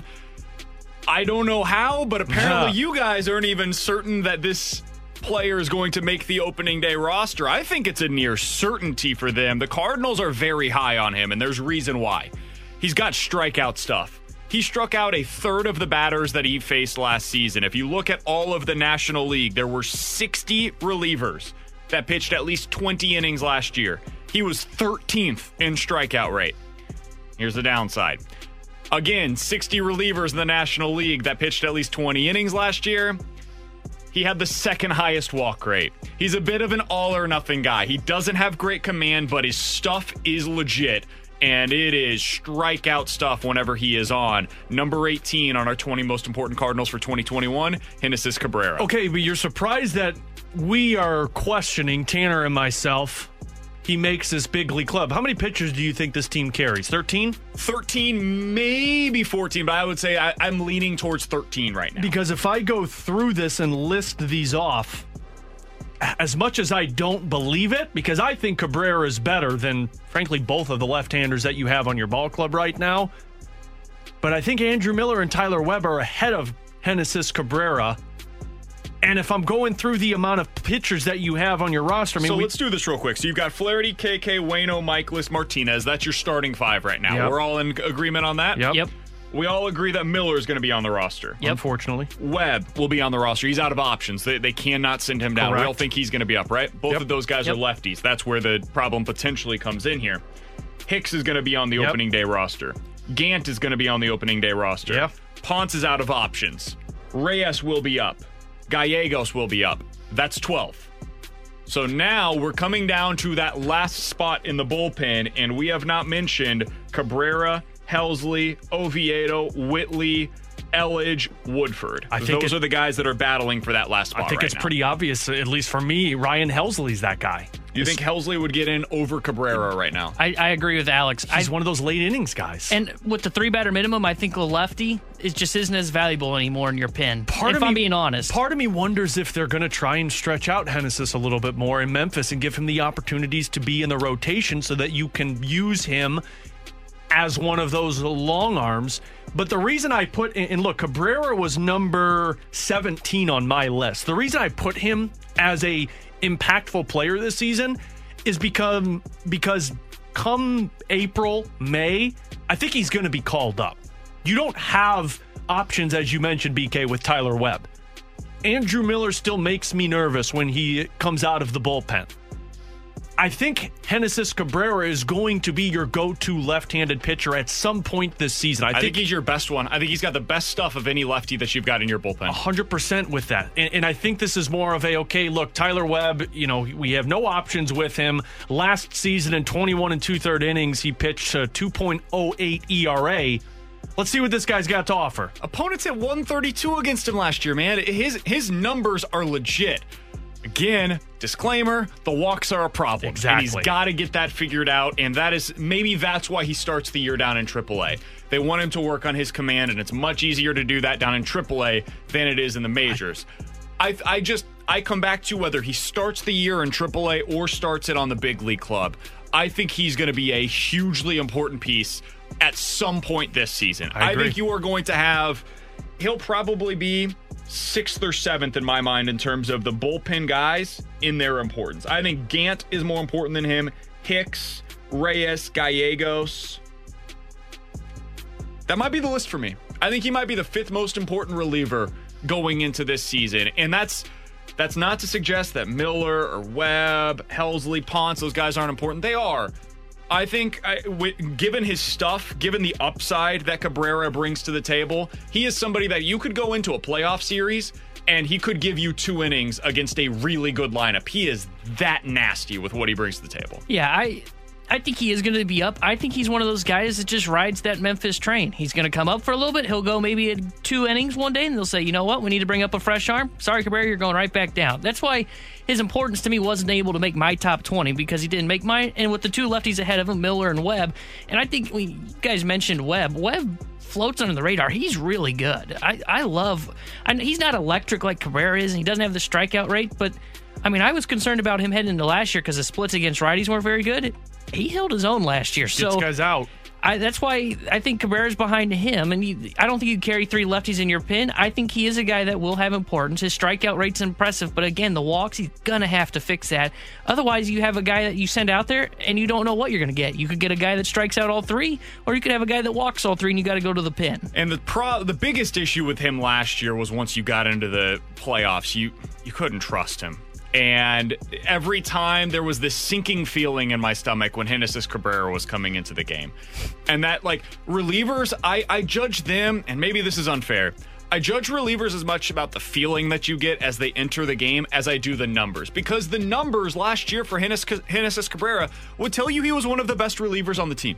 He had a 2.4 ERA in 22 innings. In those 22 innings, he struck out 32 batters. He was dominant. But he also walked 16 guys, and he hit too many guys at 4. They had 3 homers that were given up.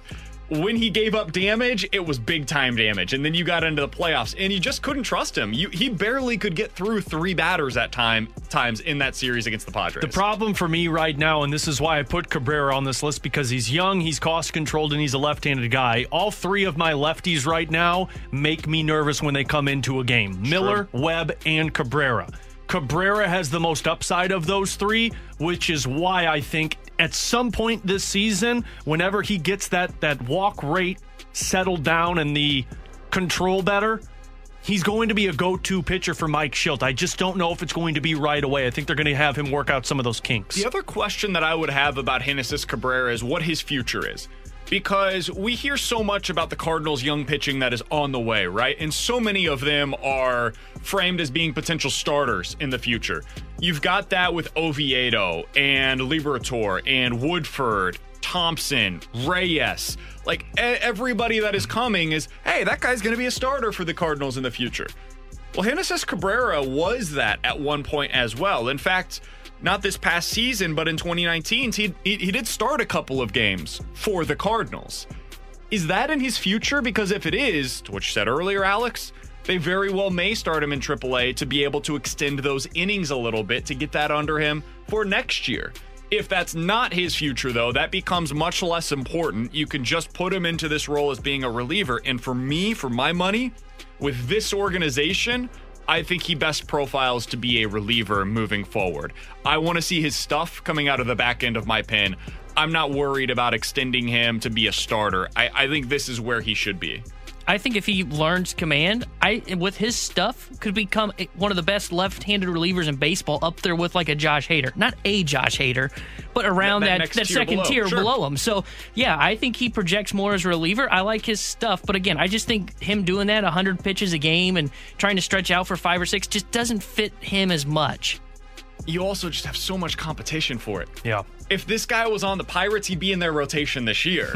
If he was pitching for Cincinnati, maybe by next season they would have him as a big league starter, and so they would spend all of this year down in AAA.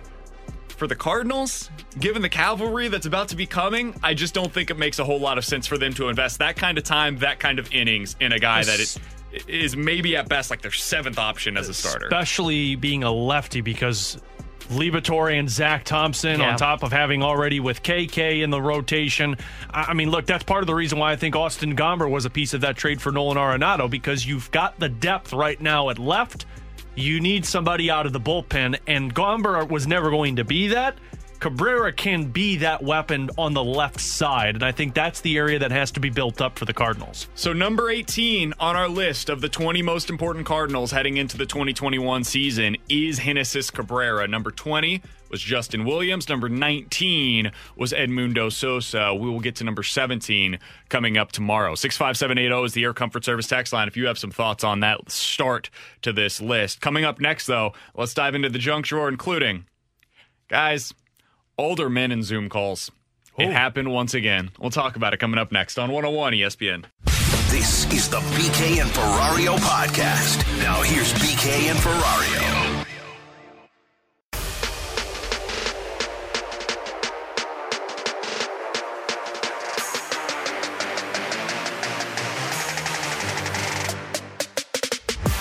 With Alex Ferrario and Tanner Hendrickson, I'm Brandon Kiley. Let's dive into the junk drawer. All right, guys.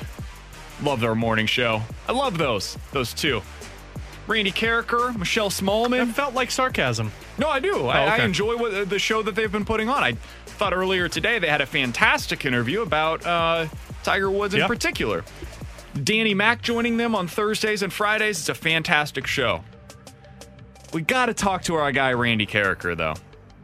Because yesterday, He was on the Zoom call with Harrison Bader. And Harrison Bader was so generous with his time, he was willing to answer any and all questions that were coming his way, right? He was talking about what it means to him to win a Gold Glove, what it means that the Cardinals had put so much trust into him and these young outfielders. And Randy loves getting in on these Zooms. He is working his butt off, trying to get as many answers as we can get for this station. So he gets on there and he raises his hand to ask a question.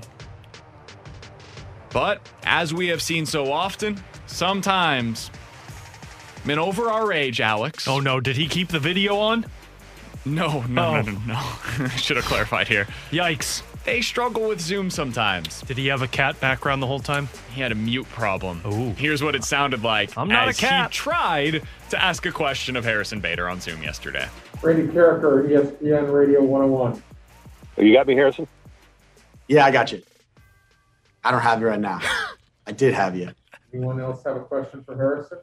Randy's trying. I can see you, Randy. Is his mouth moving? That is coming out? Yeah, just saying. Yeah, I think he's got the mute button on.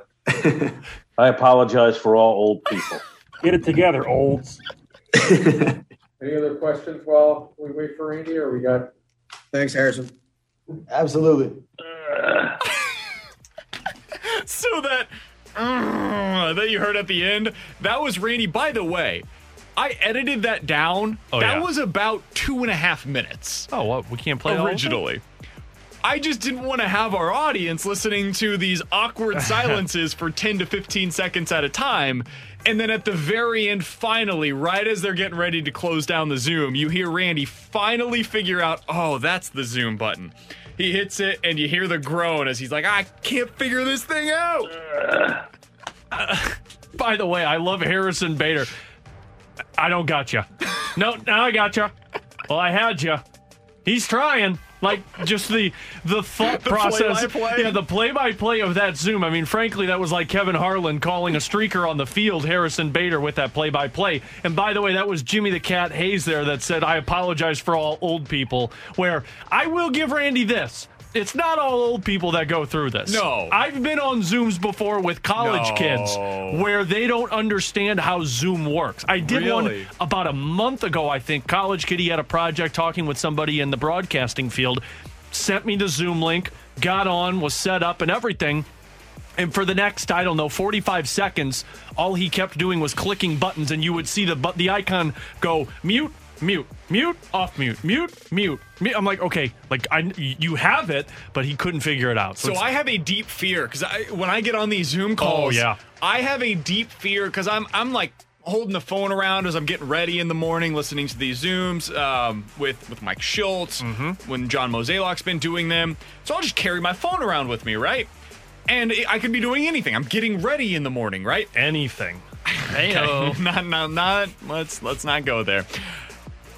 I have a very deep fear that you're gonna be one of these stories. Stop being on no camera mode. Like it's gonna start showing me, and so I check it like 5 times a minute to just make sure I'm not on camera. My mute is still on. I'm good to go. So I understand all of that.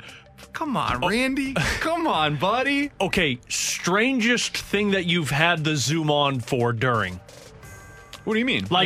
So for me, I'm like you. I listen to the Zooms in the morning. I've had the Zoom on while I take a shower, and I've had that same fear of keeping the camera off. Say I have you not, haven't done that? I've not done that. Well, hear me out here, because that is one step. That's a bridge too far for me, Alex. Well, Ferrario. Look, but I'm like you. I panic on that because I'm thinking like I can't become one of these people in the news where oh hey, camera mode in the shower. So what I do is I will leave it in the bathroom outside. I will connect it to the Bluetooth so that I can hear it while I'm in the shower, but I put the phone upside down. Now, I'll make sure the camera's off, make sure it's on mute, but I will flip it over and put it down, and I still panic the entire time I'm taking a shower that's going to go on. So I have done that.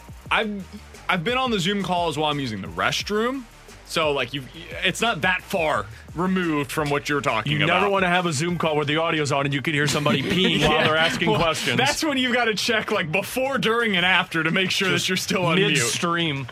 But that is when I will do the same thing where you put the face down on the phone, you make sure that the camera is far away, you cover it with a little something, put some toilet paper on top of it. Yeah, that you got to be careful with these things right now. I won't lie. I thought I unmuted during Schultz Zoom today because I had it on my laptop and I was typing up something, and I think Control A is my unmute button or something along those lines, and I hit like Shift A and I must have touched it, and I look up and I just see it start flashing. I'm like, oh my God, what happened? Nothing. I like almost dropped my laptop. Or you become Randy and then like you hit the raise hand button so they come to you next, and then it's like you don't know what the hell's going on. Like, thank you, Randy. Well, speaking of people not knowing things, whether it be Zoom or whatnot, I don't know if you guys saw this the other day. I don't know if you both have watched WandaVision yet, if you're into Marvel. But please do not have any spoilers. No spoilers here, I promise. Well, it might be a spoiler if you don't know what the hell's going on. So we all know the actress Elizabeth Olsen, right? Yes. We all know Mary-Kate and Ashley. Okay, well, apparently people... She's much better than either of those two. That's very true. Apparently people didn't know that she was related to Mary-Kate and Ashley Olsen.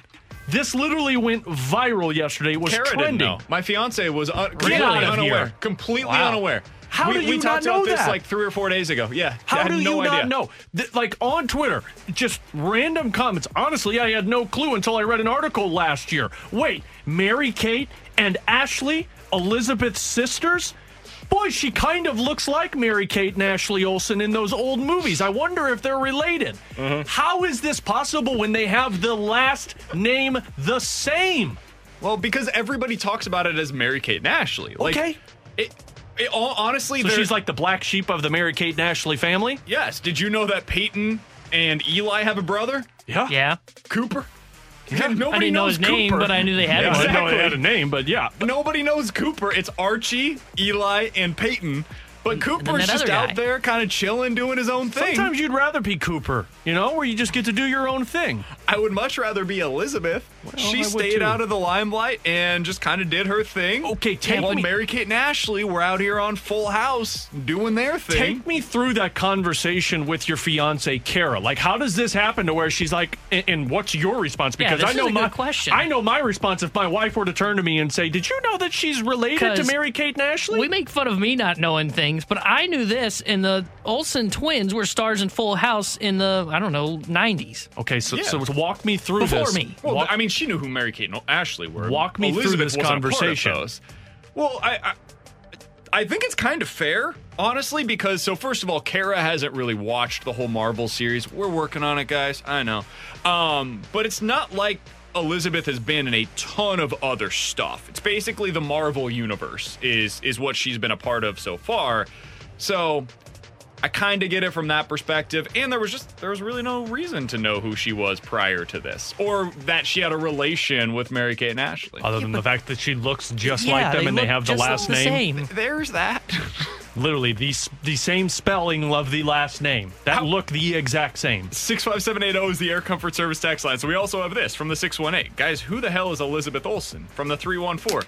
I've never even heard of this girl prior to you talking about her right now. Is this a real thing? People don't know who this is? She's been in other movies. She's been in a couple of horror films. I mean, not big ones though, really. Yeah, but like her biggest stuff is in Marvel's made Marvel billion-dollar movies. And it's been around for like 15 years so far. Well, maybe not 15 years, like 10 years. She's been a part of it for like 6. Her first movie was in 2014. That's more than 7 years. That's almost 10 years. I get it. I'm certainly not in that category. I'm a big fan of the Marvel Apparently, movies, I'm in the minority that knows that this is Mary-Kate and Ashley's sister. I'm with you. 65780 is the Air Comfort Service text line from the 314. Guys, a little different with Cooper. He's not a football player. The Olsen sister is an actress. It's the same industry. That's a good point. Au contraire, Cooper was a football player. Oh, not a good point. Yeah, he was a college player, wasn't he? He was a very good high school player. It just didn't work out for him at the next level. So we've all been there before, am I right? Technically, it didn't really work out for Mary-Kate and Ashley at the next level. Child stars, and then boom, game over. It's a fair point. It's a fair point. With Alex Ferrario and Tanner Hendrickson, I'm Brandon Kiley. Coming up next. Okay, hold on. This is a shot right here. Haven't heard of or seen any Marvel movies. I'm a big boy. Marvel movies are for big boys. I watch that. I'm an adult. Marvel movies are very good. They are not kid movies. Sorry, BK. I ruined your tease there. Yeah, Marvel movies are really good. What's your favorite Marvel movie? Marvel movie? What is your favorite Marvel movie? The last Avengers one. Endgame? Endgame was the best. I'd say Endgame. I also like Winter Soldier or Civil War. Those two are really good. Those are almost like Avengers movies, even though they're technically Captain America. I'd go Ragnarok. That's my number one. Ragnarok was good. Coming up next, did people really think that the Steelers were going to move on from Ben Roethlisberger? Why did anybody convince themselves of this? We'll talk about it coming up next on 101 ESPN. This is the BK and Ferrario podcast. Now here's BK and Ferrario.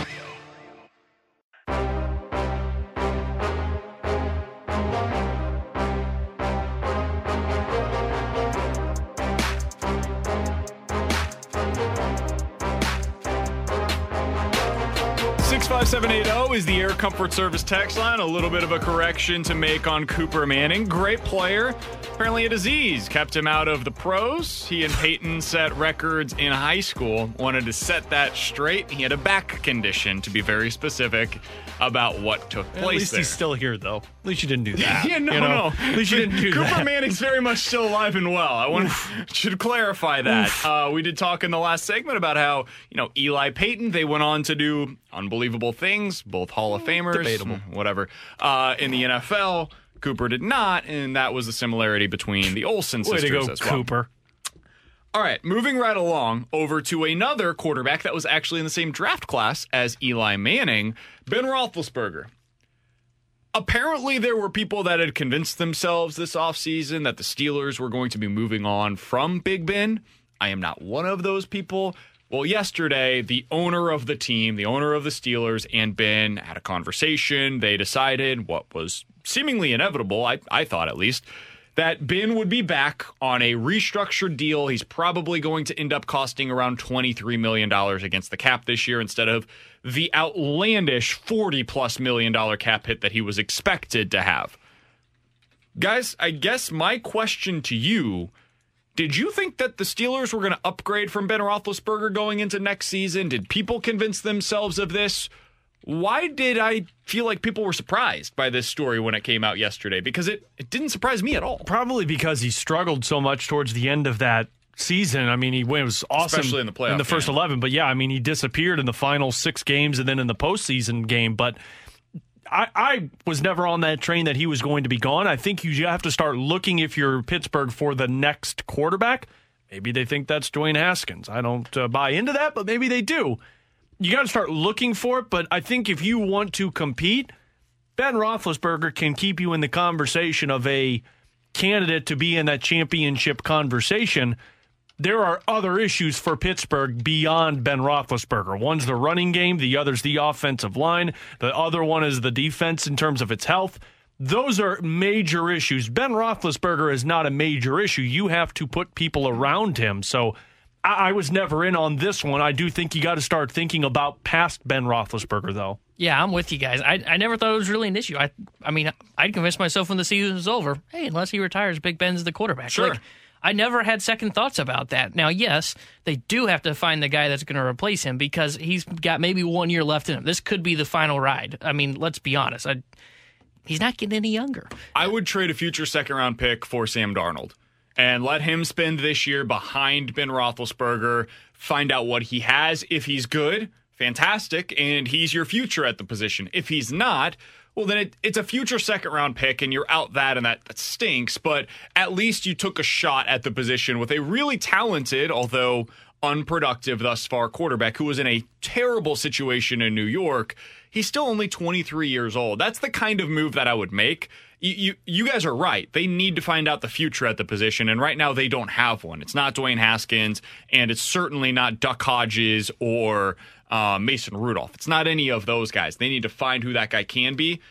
I think that's what the goal should be this offseason, but I never felt like it was find their new starter for 2021. Ben was kind of the assured starter to me unless he retired. See, that's an interesting point you brought up there with Darnold. Now, is he...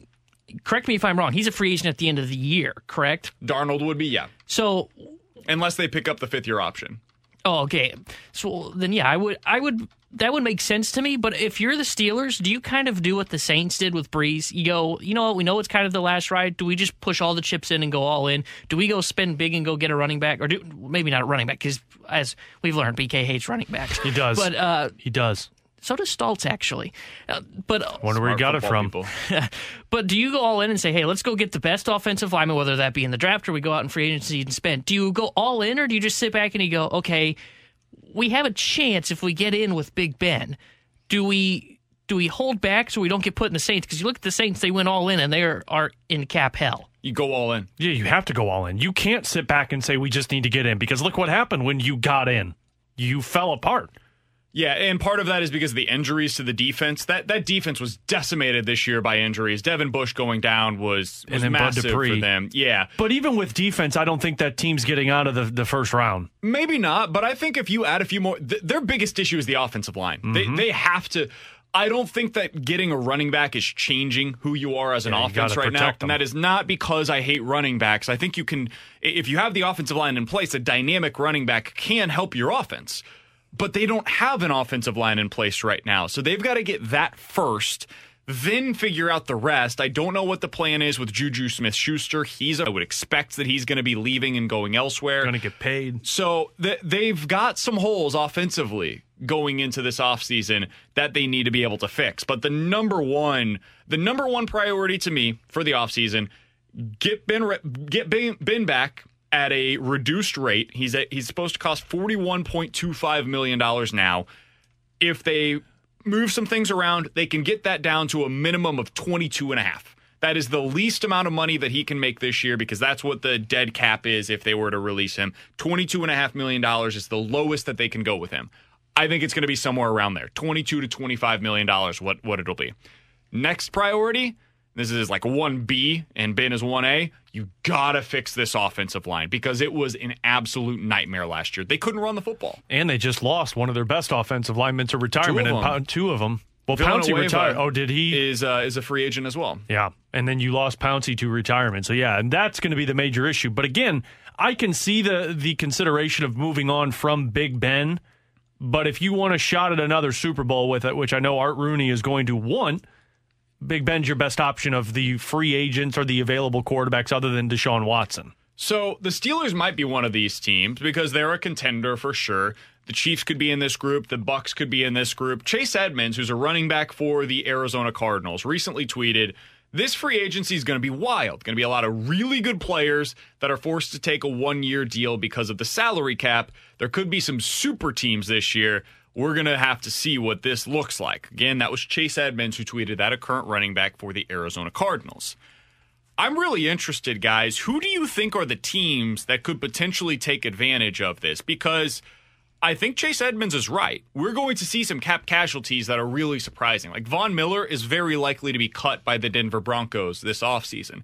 He's somebody that, if healthy, and he's got all of his other stuff off the field taken care of, that's another story for another day, he could absolutely help a contender now. J.J. Watt, already cap casualty. He's somebody that can help a contender today. Juju Smith-Schuster's already out on the open market. Allen Robinson's out there. Those guys are probably not taking one-year deals, but who do you think are the teams right now that if they go out and get some of these mid-tier veterans, who are the teams that could take advantage of this going into next season, in your opinion?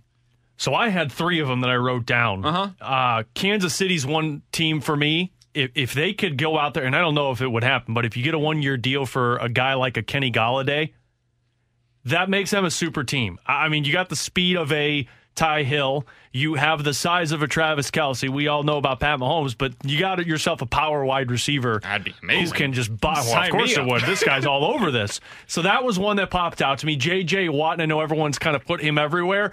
I would hate to see this, but you put J.J. Watt on that Tampa Bay team, holy shnikes. I mean, because put him in Green Bay. Put him in Green Bay as well. Yeah. Well, and then the other one I thought of was put him in Seattle.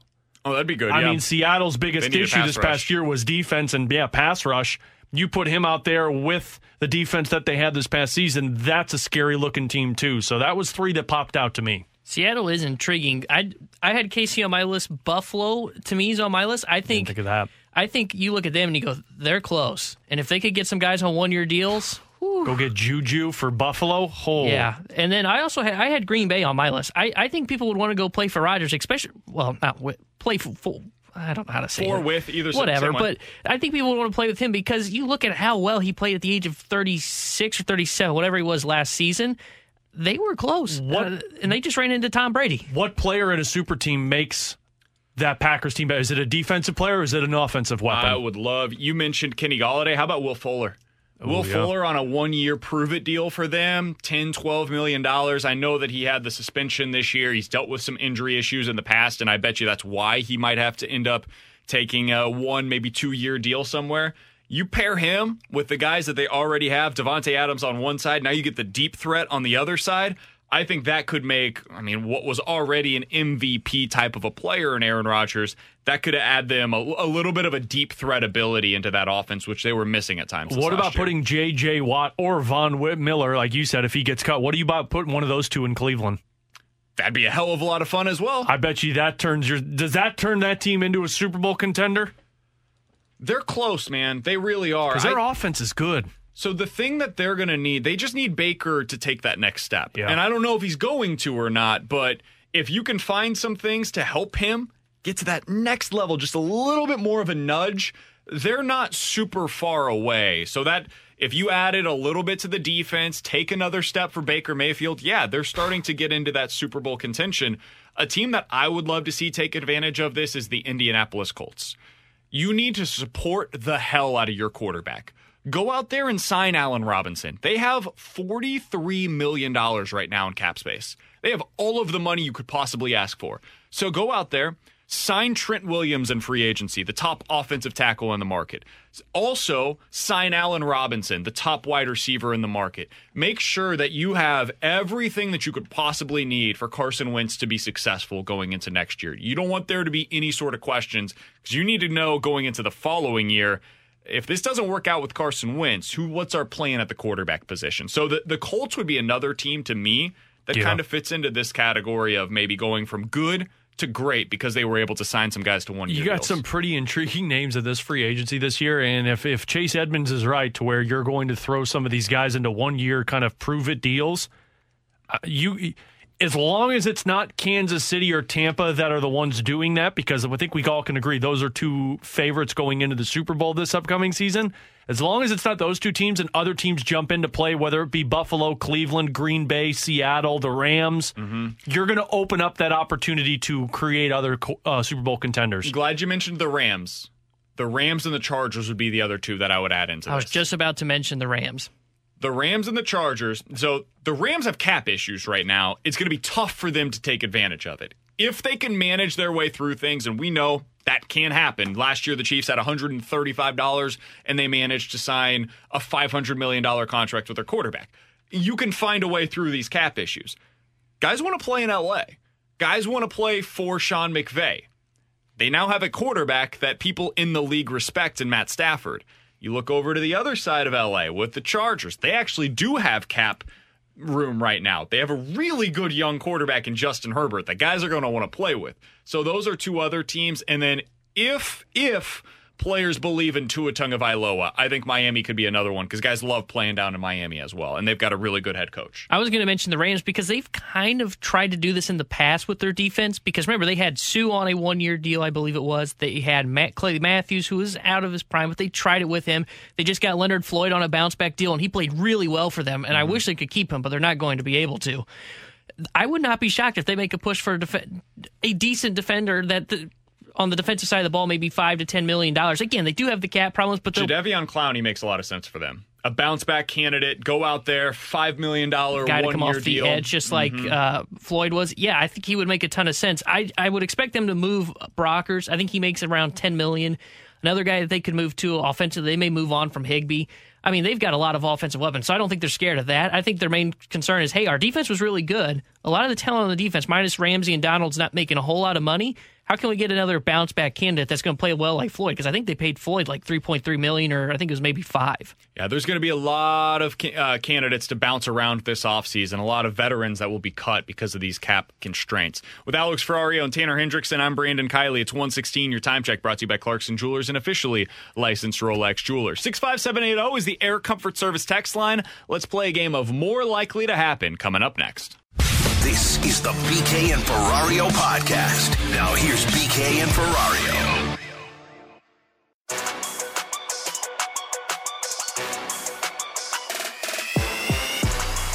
65780 is the Air Comfort Service text line. Let's play a game of more likely to happen. Let's start with this one, boys. More likely to happen. The Cardinals finish the year with 3 pitchers who have at least 15 wins.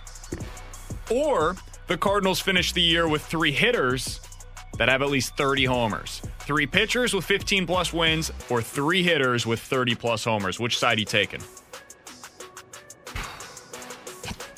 I say neither. No, that goes against the purpose of the game, Alex. I'll say the offense, 30 home runs. I think Arenado and Goldschmidt are obvious. I think Paul DeJong gets close to that. 15 wins is possible, but man, I just don't know if guys are going to be able to stay healthy enough for the entire season to get that many. So I'll go hitting. And you got to go, 5 innings to qualify? That's the thing for me. Part. Yeah, especially early in the year, getting 5. I'll say the home runs, too, because I think Goldie and Arenado could get there easily.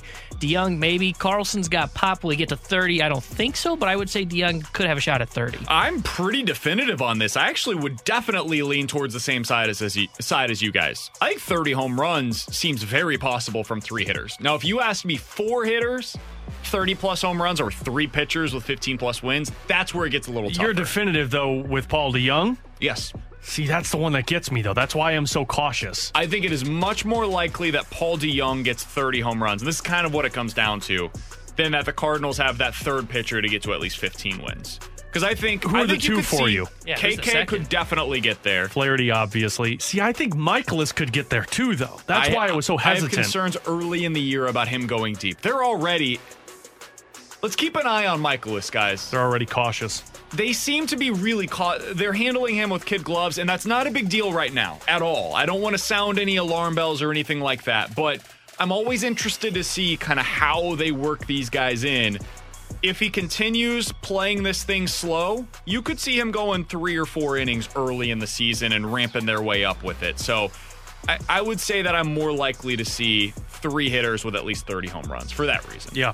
65780 is the Air Comfort Service text line for more likely to happen. More likely to win their division next season.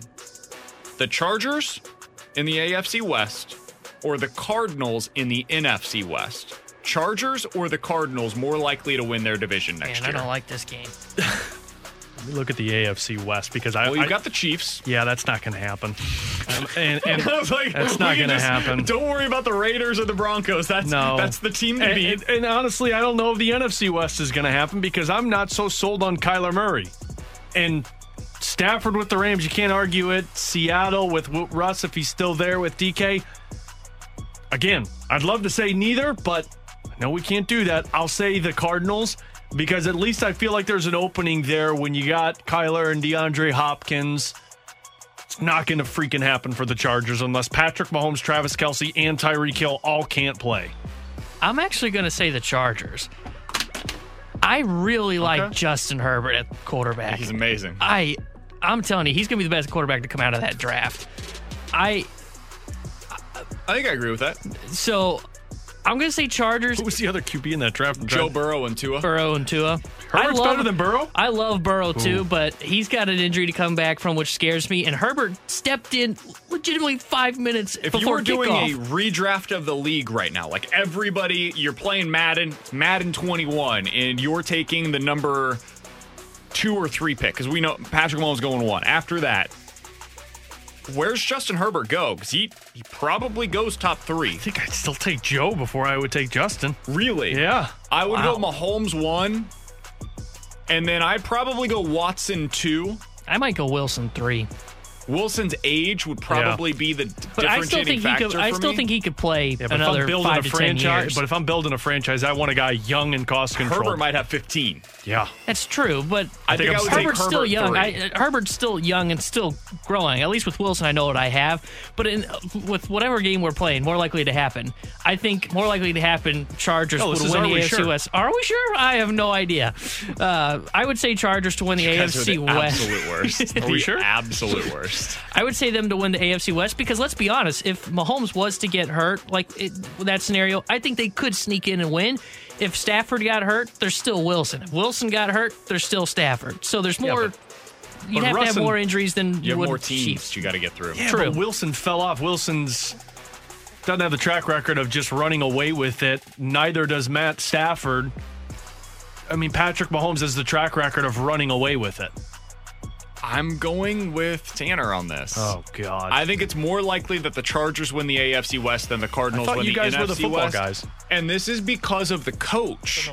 I'm looking at the coach as much as the quarterback, because I do like Kyler. I think there's some red flags there, but I do like Kyler. I like Herbert a little bit more, frankly. And I really kind of like Brandon Staley. I think he might be a really good coach. The former Rams defensive coordinator, he's a former quarterback himself, so he brings a little bit of an offensive mind to the defensive side of the ball. Everything he said this offseason, he's saying all of the right things to get me convinced that he's going to do some interesting stuff with the Chargers. So I'm going to take the Chargers. I'm out on Cliff Kingsbury. I loved the hire. It has not worked out. So I think I'm going to go with the Chargers over the Cardinals. Boo! Staley shocked the hell out of me with what he did with the Rams defense. I love the hire for the Chargers too, so another reason to add on to mine. You guys say you're football guys. 65780 is the Air Comfort Service text line for more likely to happen. More likely to happen for the Cardinals. They win the Central and get bounced in the first round, or they are the last team in, so they're a wild card team, but they make a run to the World Series. More likely that they win the division and lose their first playoff series, or they get in as a wild card team and make a run to the World Series. It's only one wild card, right? Mm-hmm. No, wait, two. Oh, wait, yeah, I see what you're saying. Yeah, because if they're never mind, sorry. Yeah, no, I'll say more likely that they win it and get bounced in the first round. I agree. I don't know if there's... I don't know who the matchup in the first round, if you win the Central, is going to be one of those wild card teams. Which could be the Padres. Which means you're getting bounced. And even that second wild card team could be a Braves or a Nationals. And I think they could also give the Cardinals fits in a series. So, yeah, I would say get bounced. I think that as well. I don't see two teams coming out of the Central. I don't either. It's going to be really hard for this division to be able to get two teams in. I mean, you've got the Mets, the Phillies, the Nationals, the Braves in the NL East. All of those teams are legitimate playoff contenders at a minimum. And then you've got the Dodgers and the Padres in the West. How are you fitting in two teams from the Central? It seems difficult to me. If the Cardinals don't win the NL Central, that's because the Brewers just win above and beyond. And I think if it does come down to a wild card, one is the Padres, but two, the Cardinals could compete with the Nationals, the Mets, the Phillies for one of those wild card spots. I just don't see that happening. That's a good point. That's Alex Ferrario. He's Tanner Hendrickson. I'm Brandon Kiley. Coming up next, we're going to catch up with the voice of the Blues, Chris Kerber. What does he want to see from this team as they try to navigate at least the next week or two without so many important guys on this roster? Talk to Kerbs about it coming up next on 101 ESPN. This is the BK and Ferrario podcast. Now here's BK and Ferrario.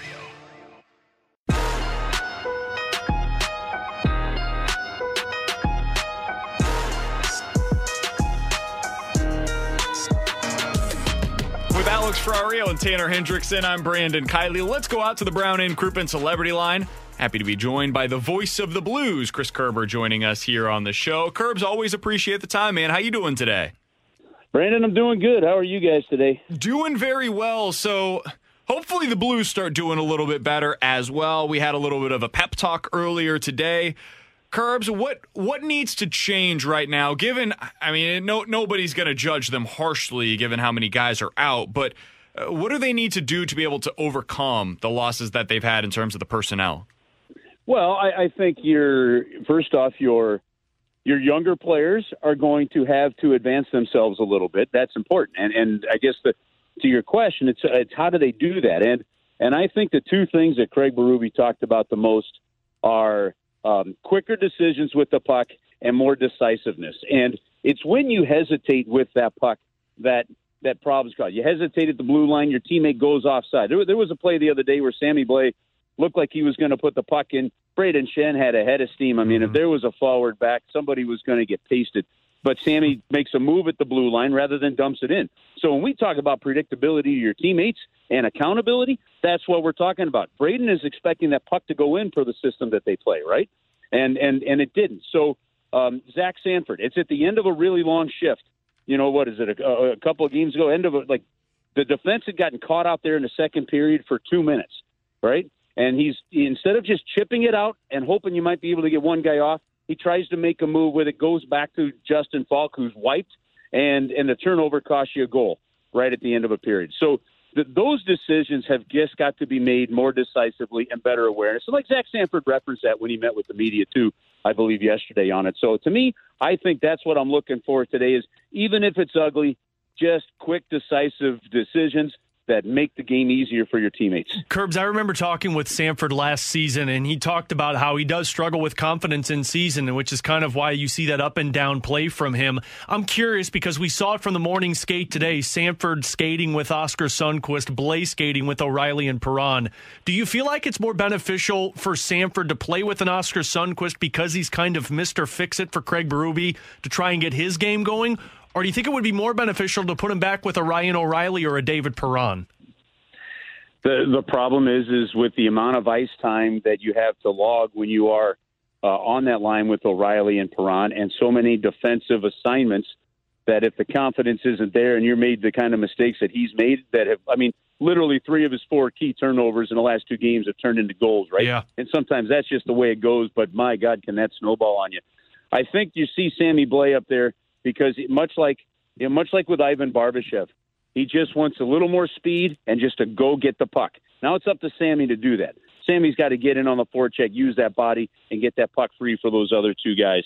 So I think it is less about Zach Sanford and more about the personnel and the style of play that he needs on that line with Perron and O'Reilly right now. We're talking to Chris Kerber, voice of the Blues here on 101 ESPN. Kerbs, one thing that we've kind of been harping on today, and I would love to get your thoughts on, is the power play. Because with so many guys out and the depth really being tested for this team, it seems to me, or at least my hypothesis on this would be that the power play becomes that much more important in these games without some of the personnel that they would like to have.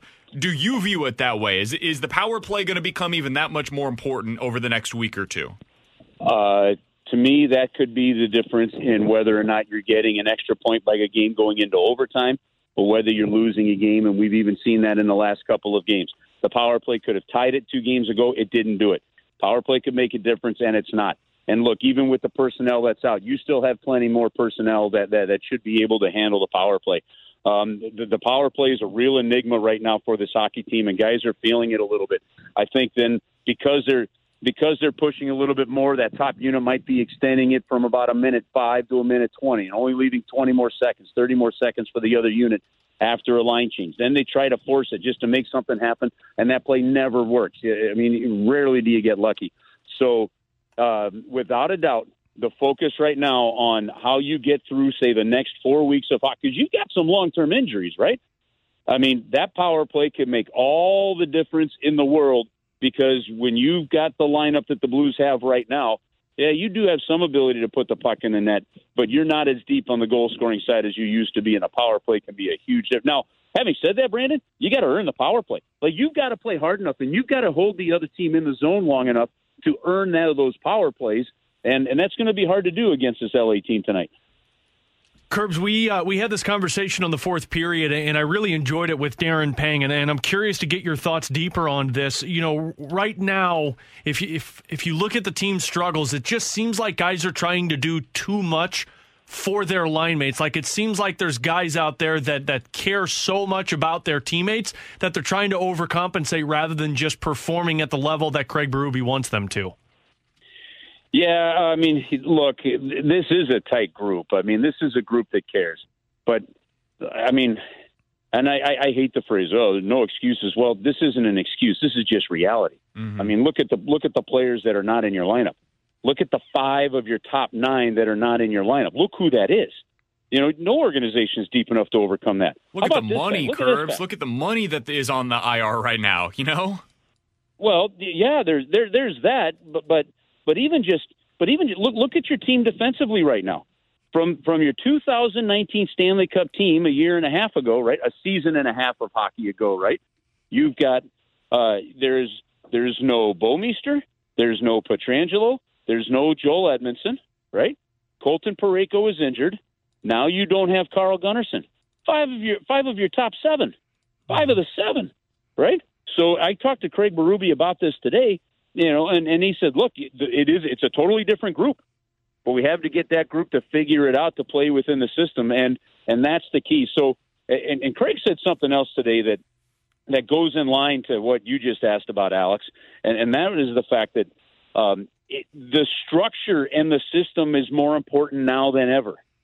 You have to play. If you play the system properly, you will help your teammates out more because of that accountability and reliability. If you try to go rogue and you don't get into the right spot, or then you could mess it up for all four other guys on the ice.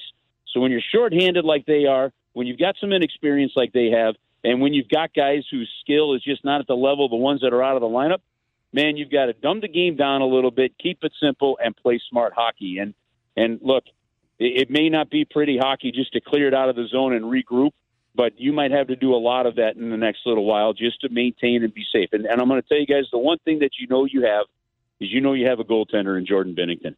And that could be the great equalizer for the Blues over the next little while. Curbs, I did want to ask you, because the Blues have certainly had their fair share of struggles at home this season, and this is their last home game for at least a couple of weeks now.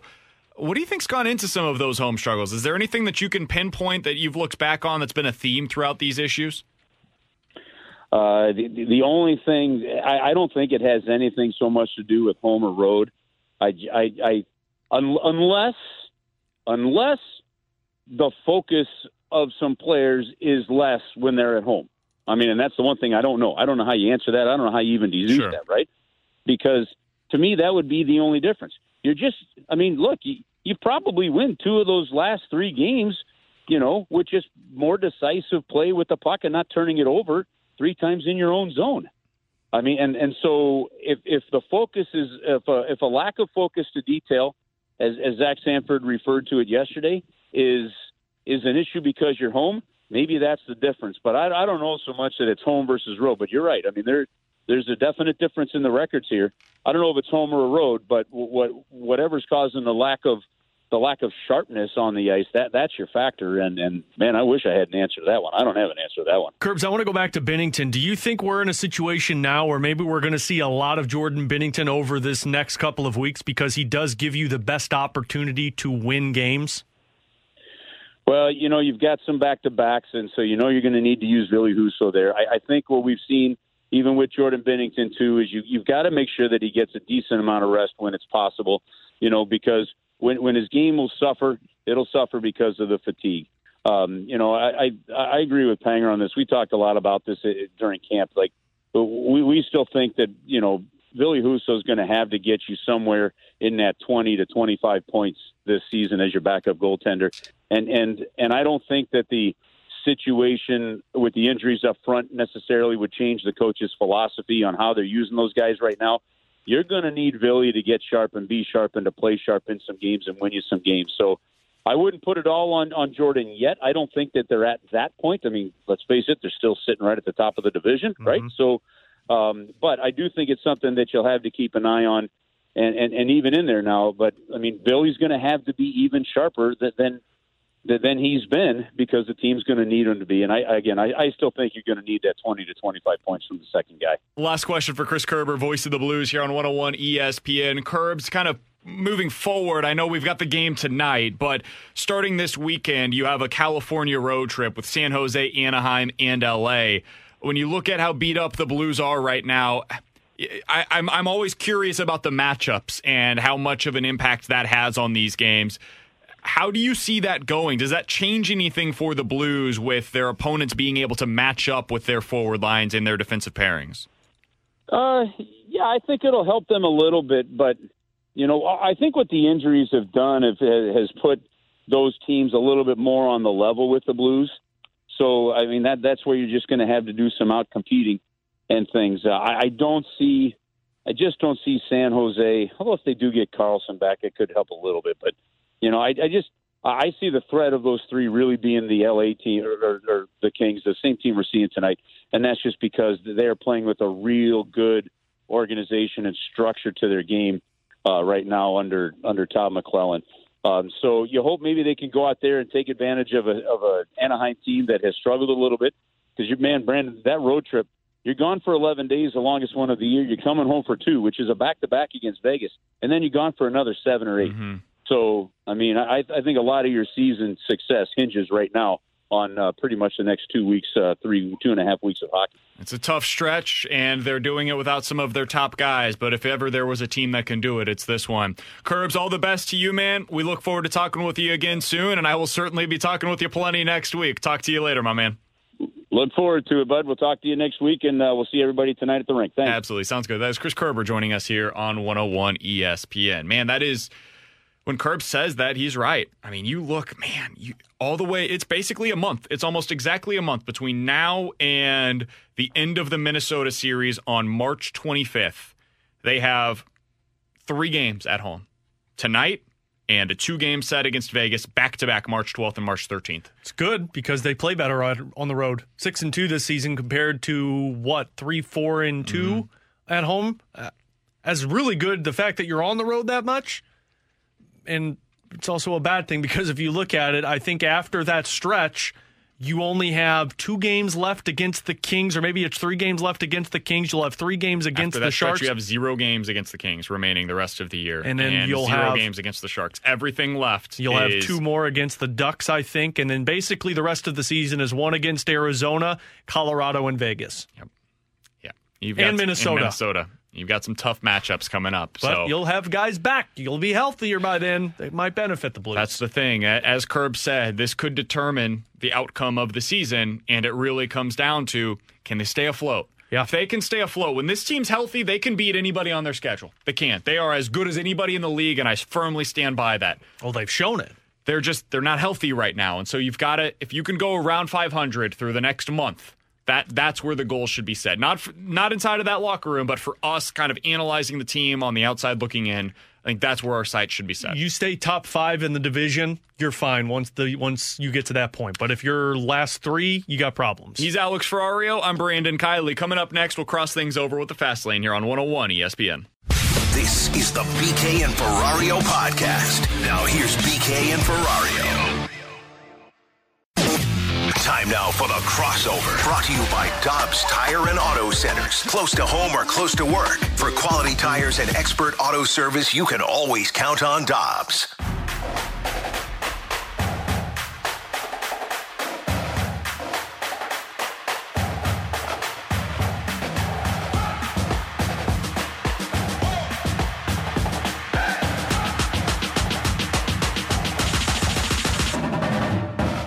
Anything from the show today, be sure to check out the podcast page. It's 101ESPN.com. You can check it out also on the free 101 ESPN app. We continued our top 20 most important Cardinals for 2021.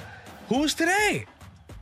Number 18 was Genesis Cabrera, actually. All right. What do you think about that? Let's dive into that. Who's it's presented by I Promise, by the way, the podcast is. Love I Promise. It's great. Yeah, Screen Shield Pro, Screen Shield Teen, pick some up. Do we have some kind of promo code or something for that? Yeah, BT. Okay, definitely use off. that. No, it's a beautiful thing.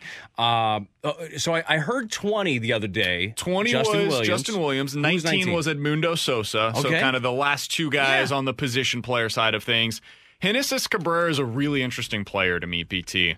You've got an unbelievable strikeout rate. The dude's stuff is crazy. It's nasty. He walks a lot of batters, though. In the National League last year, among all pitchers that threw at least all relievers rather that threw at least 20 innings, he had the second highest walk rate in the league. That's not what you're looking for. It's not ideal. What is Genesis Cabrera? Well, I'll just tell you this. I think that at the end of the year, if you redo your list of most important Cardinals, I think that he's going to shoot up it. You think? Yeah, I do, man. I think that he has got, with the strikeout rate that you're talking about, and you're right, he needs to control the strike zone a little bit more than he does. But I see him being the lefty that they go to in spots. Like, I think that he's the guy, and who knows, like, hopefully Andrew Miller has a good year this year. But, I mean, he just got off a bout with COVID. Maybe, hopefully there's nothing long-lasting that comes with that. He said he was very fortunate, didn't really have, pretty much asymptomatic, but who knows, right? But Genesis Cabrera is the guy for me that if I got the bases loaded and I need a punch-out from a lefty, that's the guy that I'm going to. His breaking ball is flat-out filthy. Webb doesn't profile as that kind of guy. Now, Webb, he gets so much soft contact, and he's one of the guys where you look and you watch him pitch, and you say, how on earth are people not barreling him up? but he hides the ball so well. His off speed looks just like his fastball. He's got the good spin rates for everybody that's into that, but it does, allow the ball to ride. But I think that Genesis Cabrera is going to be a huge part of what they're doing this year. He's going to factor in the back end of the pen, and I think that he's got a chance to be dominant. I'm with you, and that I had him a little higher on my list. I think I had him at 16. The way we did it was all of us put together our top 20s, and then we kind of averaged it out to decide where these players are. The thing that I'm maybe most interested in, even like looking beyond this year, is what his role's going to be in the future, because he started a couple of games last year. It was more of like that opener role, but they have talked about with him and Reyes and Gant getting all of those guys kind of stretched out a little bit. I wonder what the future looks like for him in this organization, because I think elsewhere you probably see him try it out as a starter. I wonder if because he's with the Cardinals, he does end up profiling, like you're saying, as kind of the high leverage lefty reliever for him. That's what I think. I think within the organization, because look, there's a couple of lefties that the organization looks at and have them above Genesis Cabrera when you're talking about the future. Zach Thompson, Matthew Liberatore, obviously are those two names when you look at what the future looks like. But I do think that there is value in having a guy that you can stretch out. They can give you multiple innings. I mentioned him a second ago, Genesis Cabrera at the back end of the bullpen. That could be a shutdown guy with the bases loaded. Well, he could also do that and then pitch you another inning, or maybe even give you more. I mean, he could give Andrew Miller. Yeah, right. Like he was with the Indians. You've got that guy, that same role kind of a thing. Yeah, exactly. So I do think the thing you brought up first, that walk rate is something that he's really going to have to harness. By the way, that walk rate is something that Alex Reyes is going to have to harness, because I think they had the same exact walk rate last year at 6.4 per 9, right? So both of those guys can be dominant, but they got to put themselves in positions where they're just not in trouble. Now, there are sometimes you're pitching around a guy. There are sometimes you're not giving in. These are all things that don't pop up on a stat sheet. They pop up when you're watching the ball games. But I like Genesis Cabrera. I like his game. I just want to see more consistency. BT, what's coming up today on the Fast Lane, my man? Man, we'll break down everything that's going on in Jupiter. Jamie's going to tell us how the Blues are getting back on track, and we're going to talk a little college hoops today, okay? 3 o'clock. God, no. Don't do that. 3 o'clock. Don't even mention there was a game that was played last night in Columbia. Nobody watched. No, it didn't happen. No. It didn't count in the standings. No, not that one at all. We're going to talk to a local kid that went to Texas. We're going to talk to Courtney Ramey today. Oh, good, yeah. Courtney Ramey today, 3 o'clock. Big win last night over KU, which fans should be happy about around that was here. The game that I watched. Yeah, it was a good game, right? Overtime winner. They won it by 3, but we'll talk to Courtney Ramey today, Webster Grove product at 3 o'clock. Looking forward to that. So glad you're not talking Mizzou basketball. That's coming up from 2 to 6. We'll be back tomorrow at 11 right here on 101 ESPN. You've been listening to the BK and Ferrario podcast, powered by I Promise.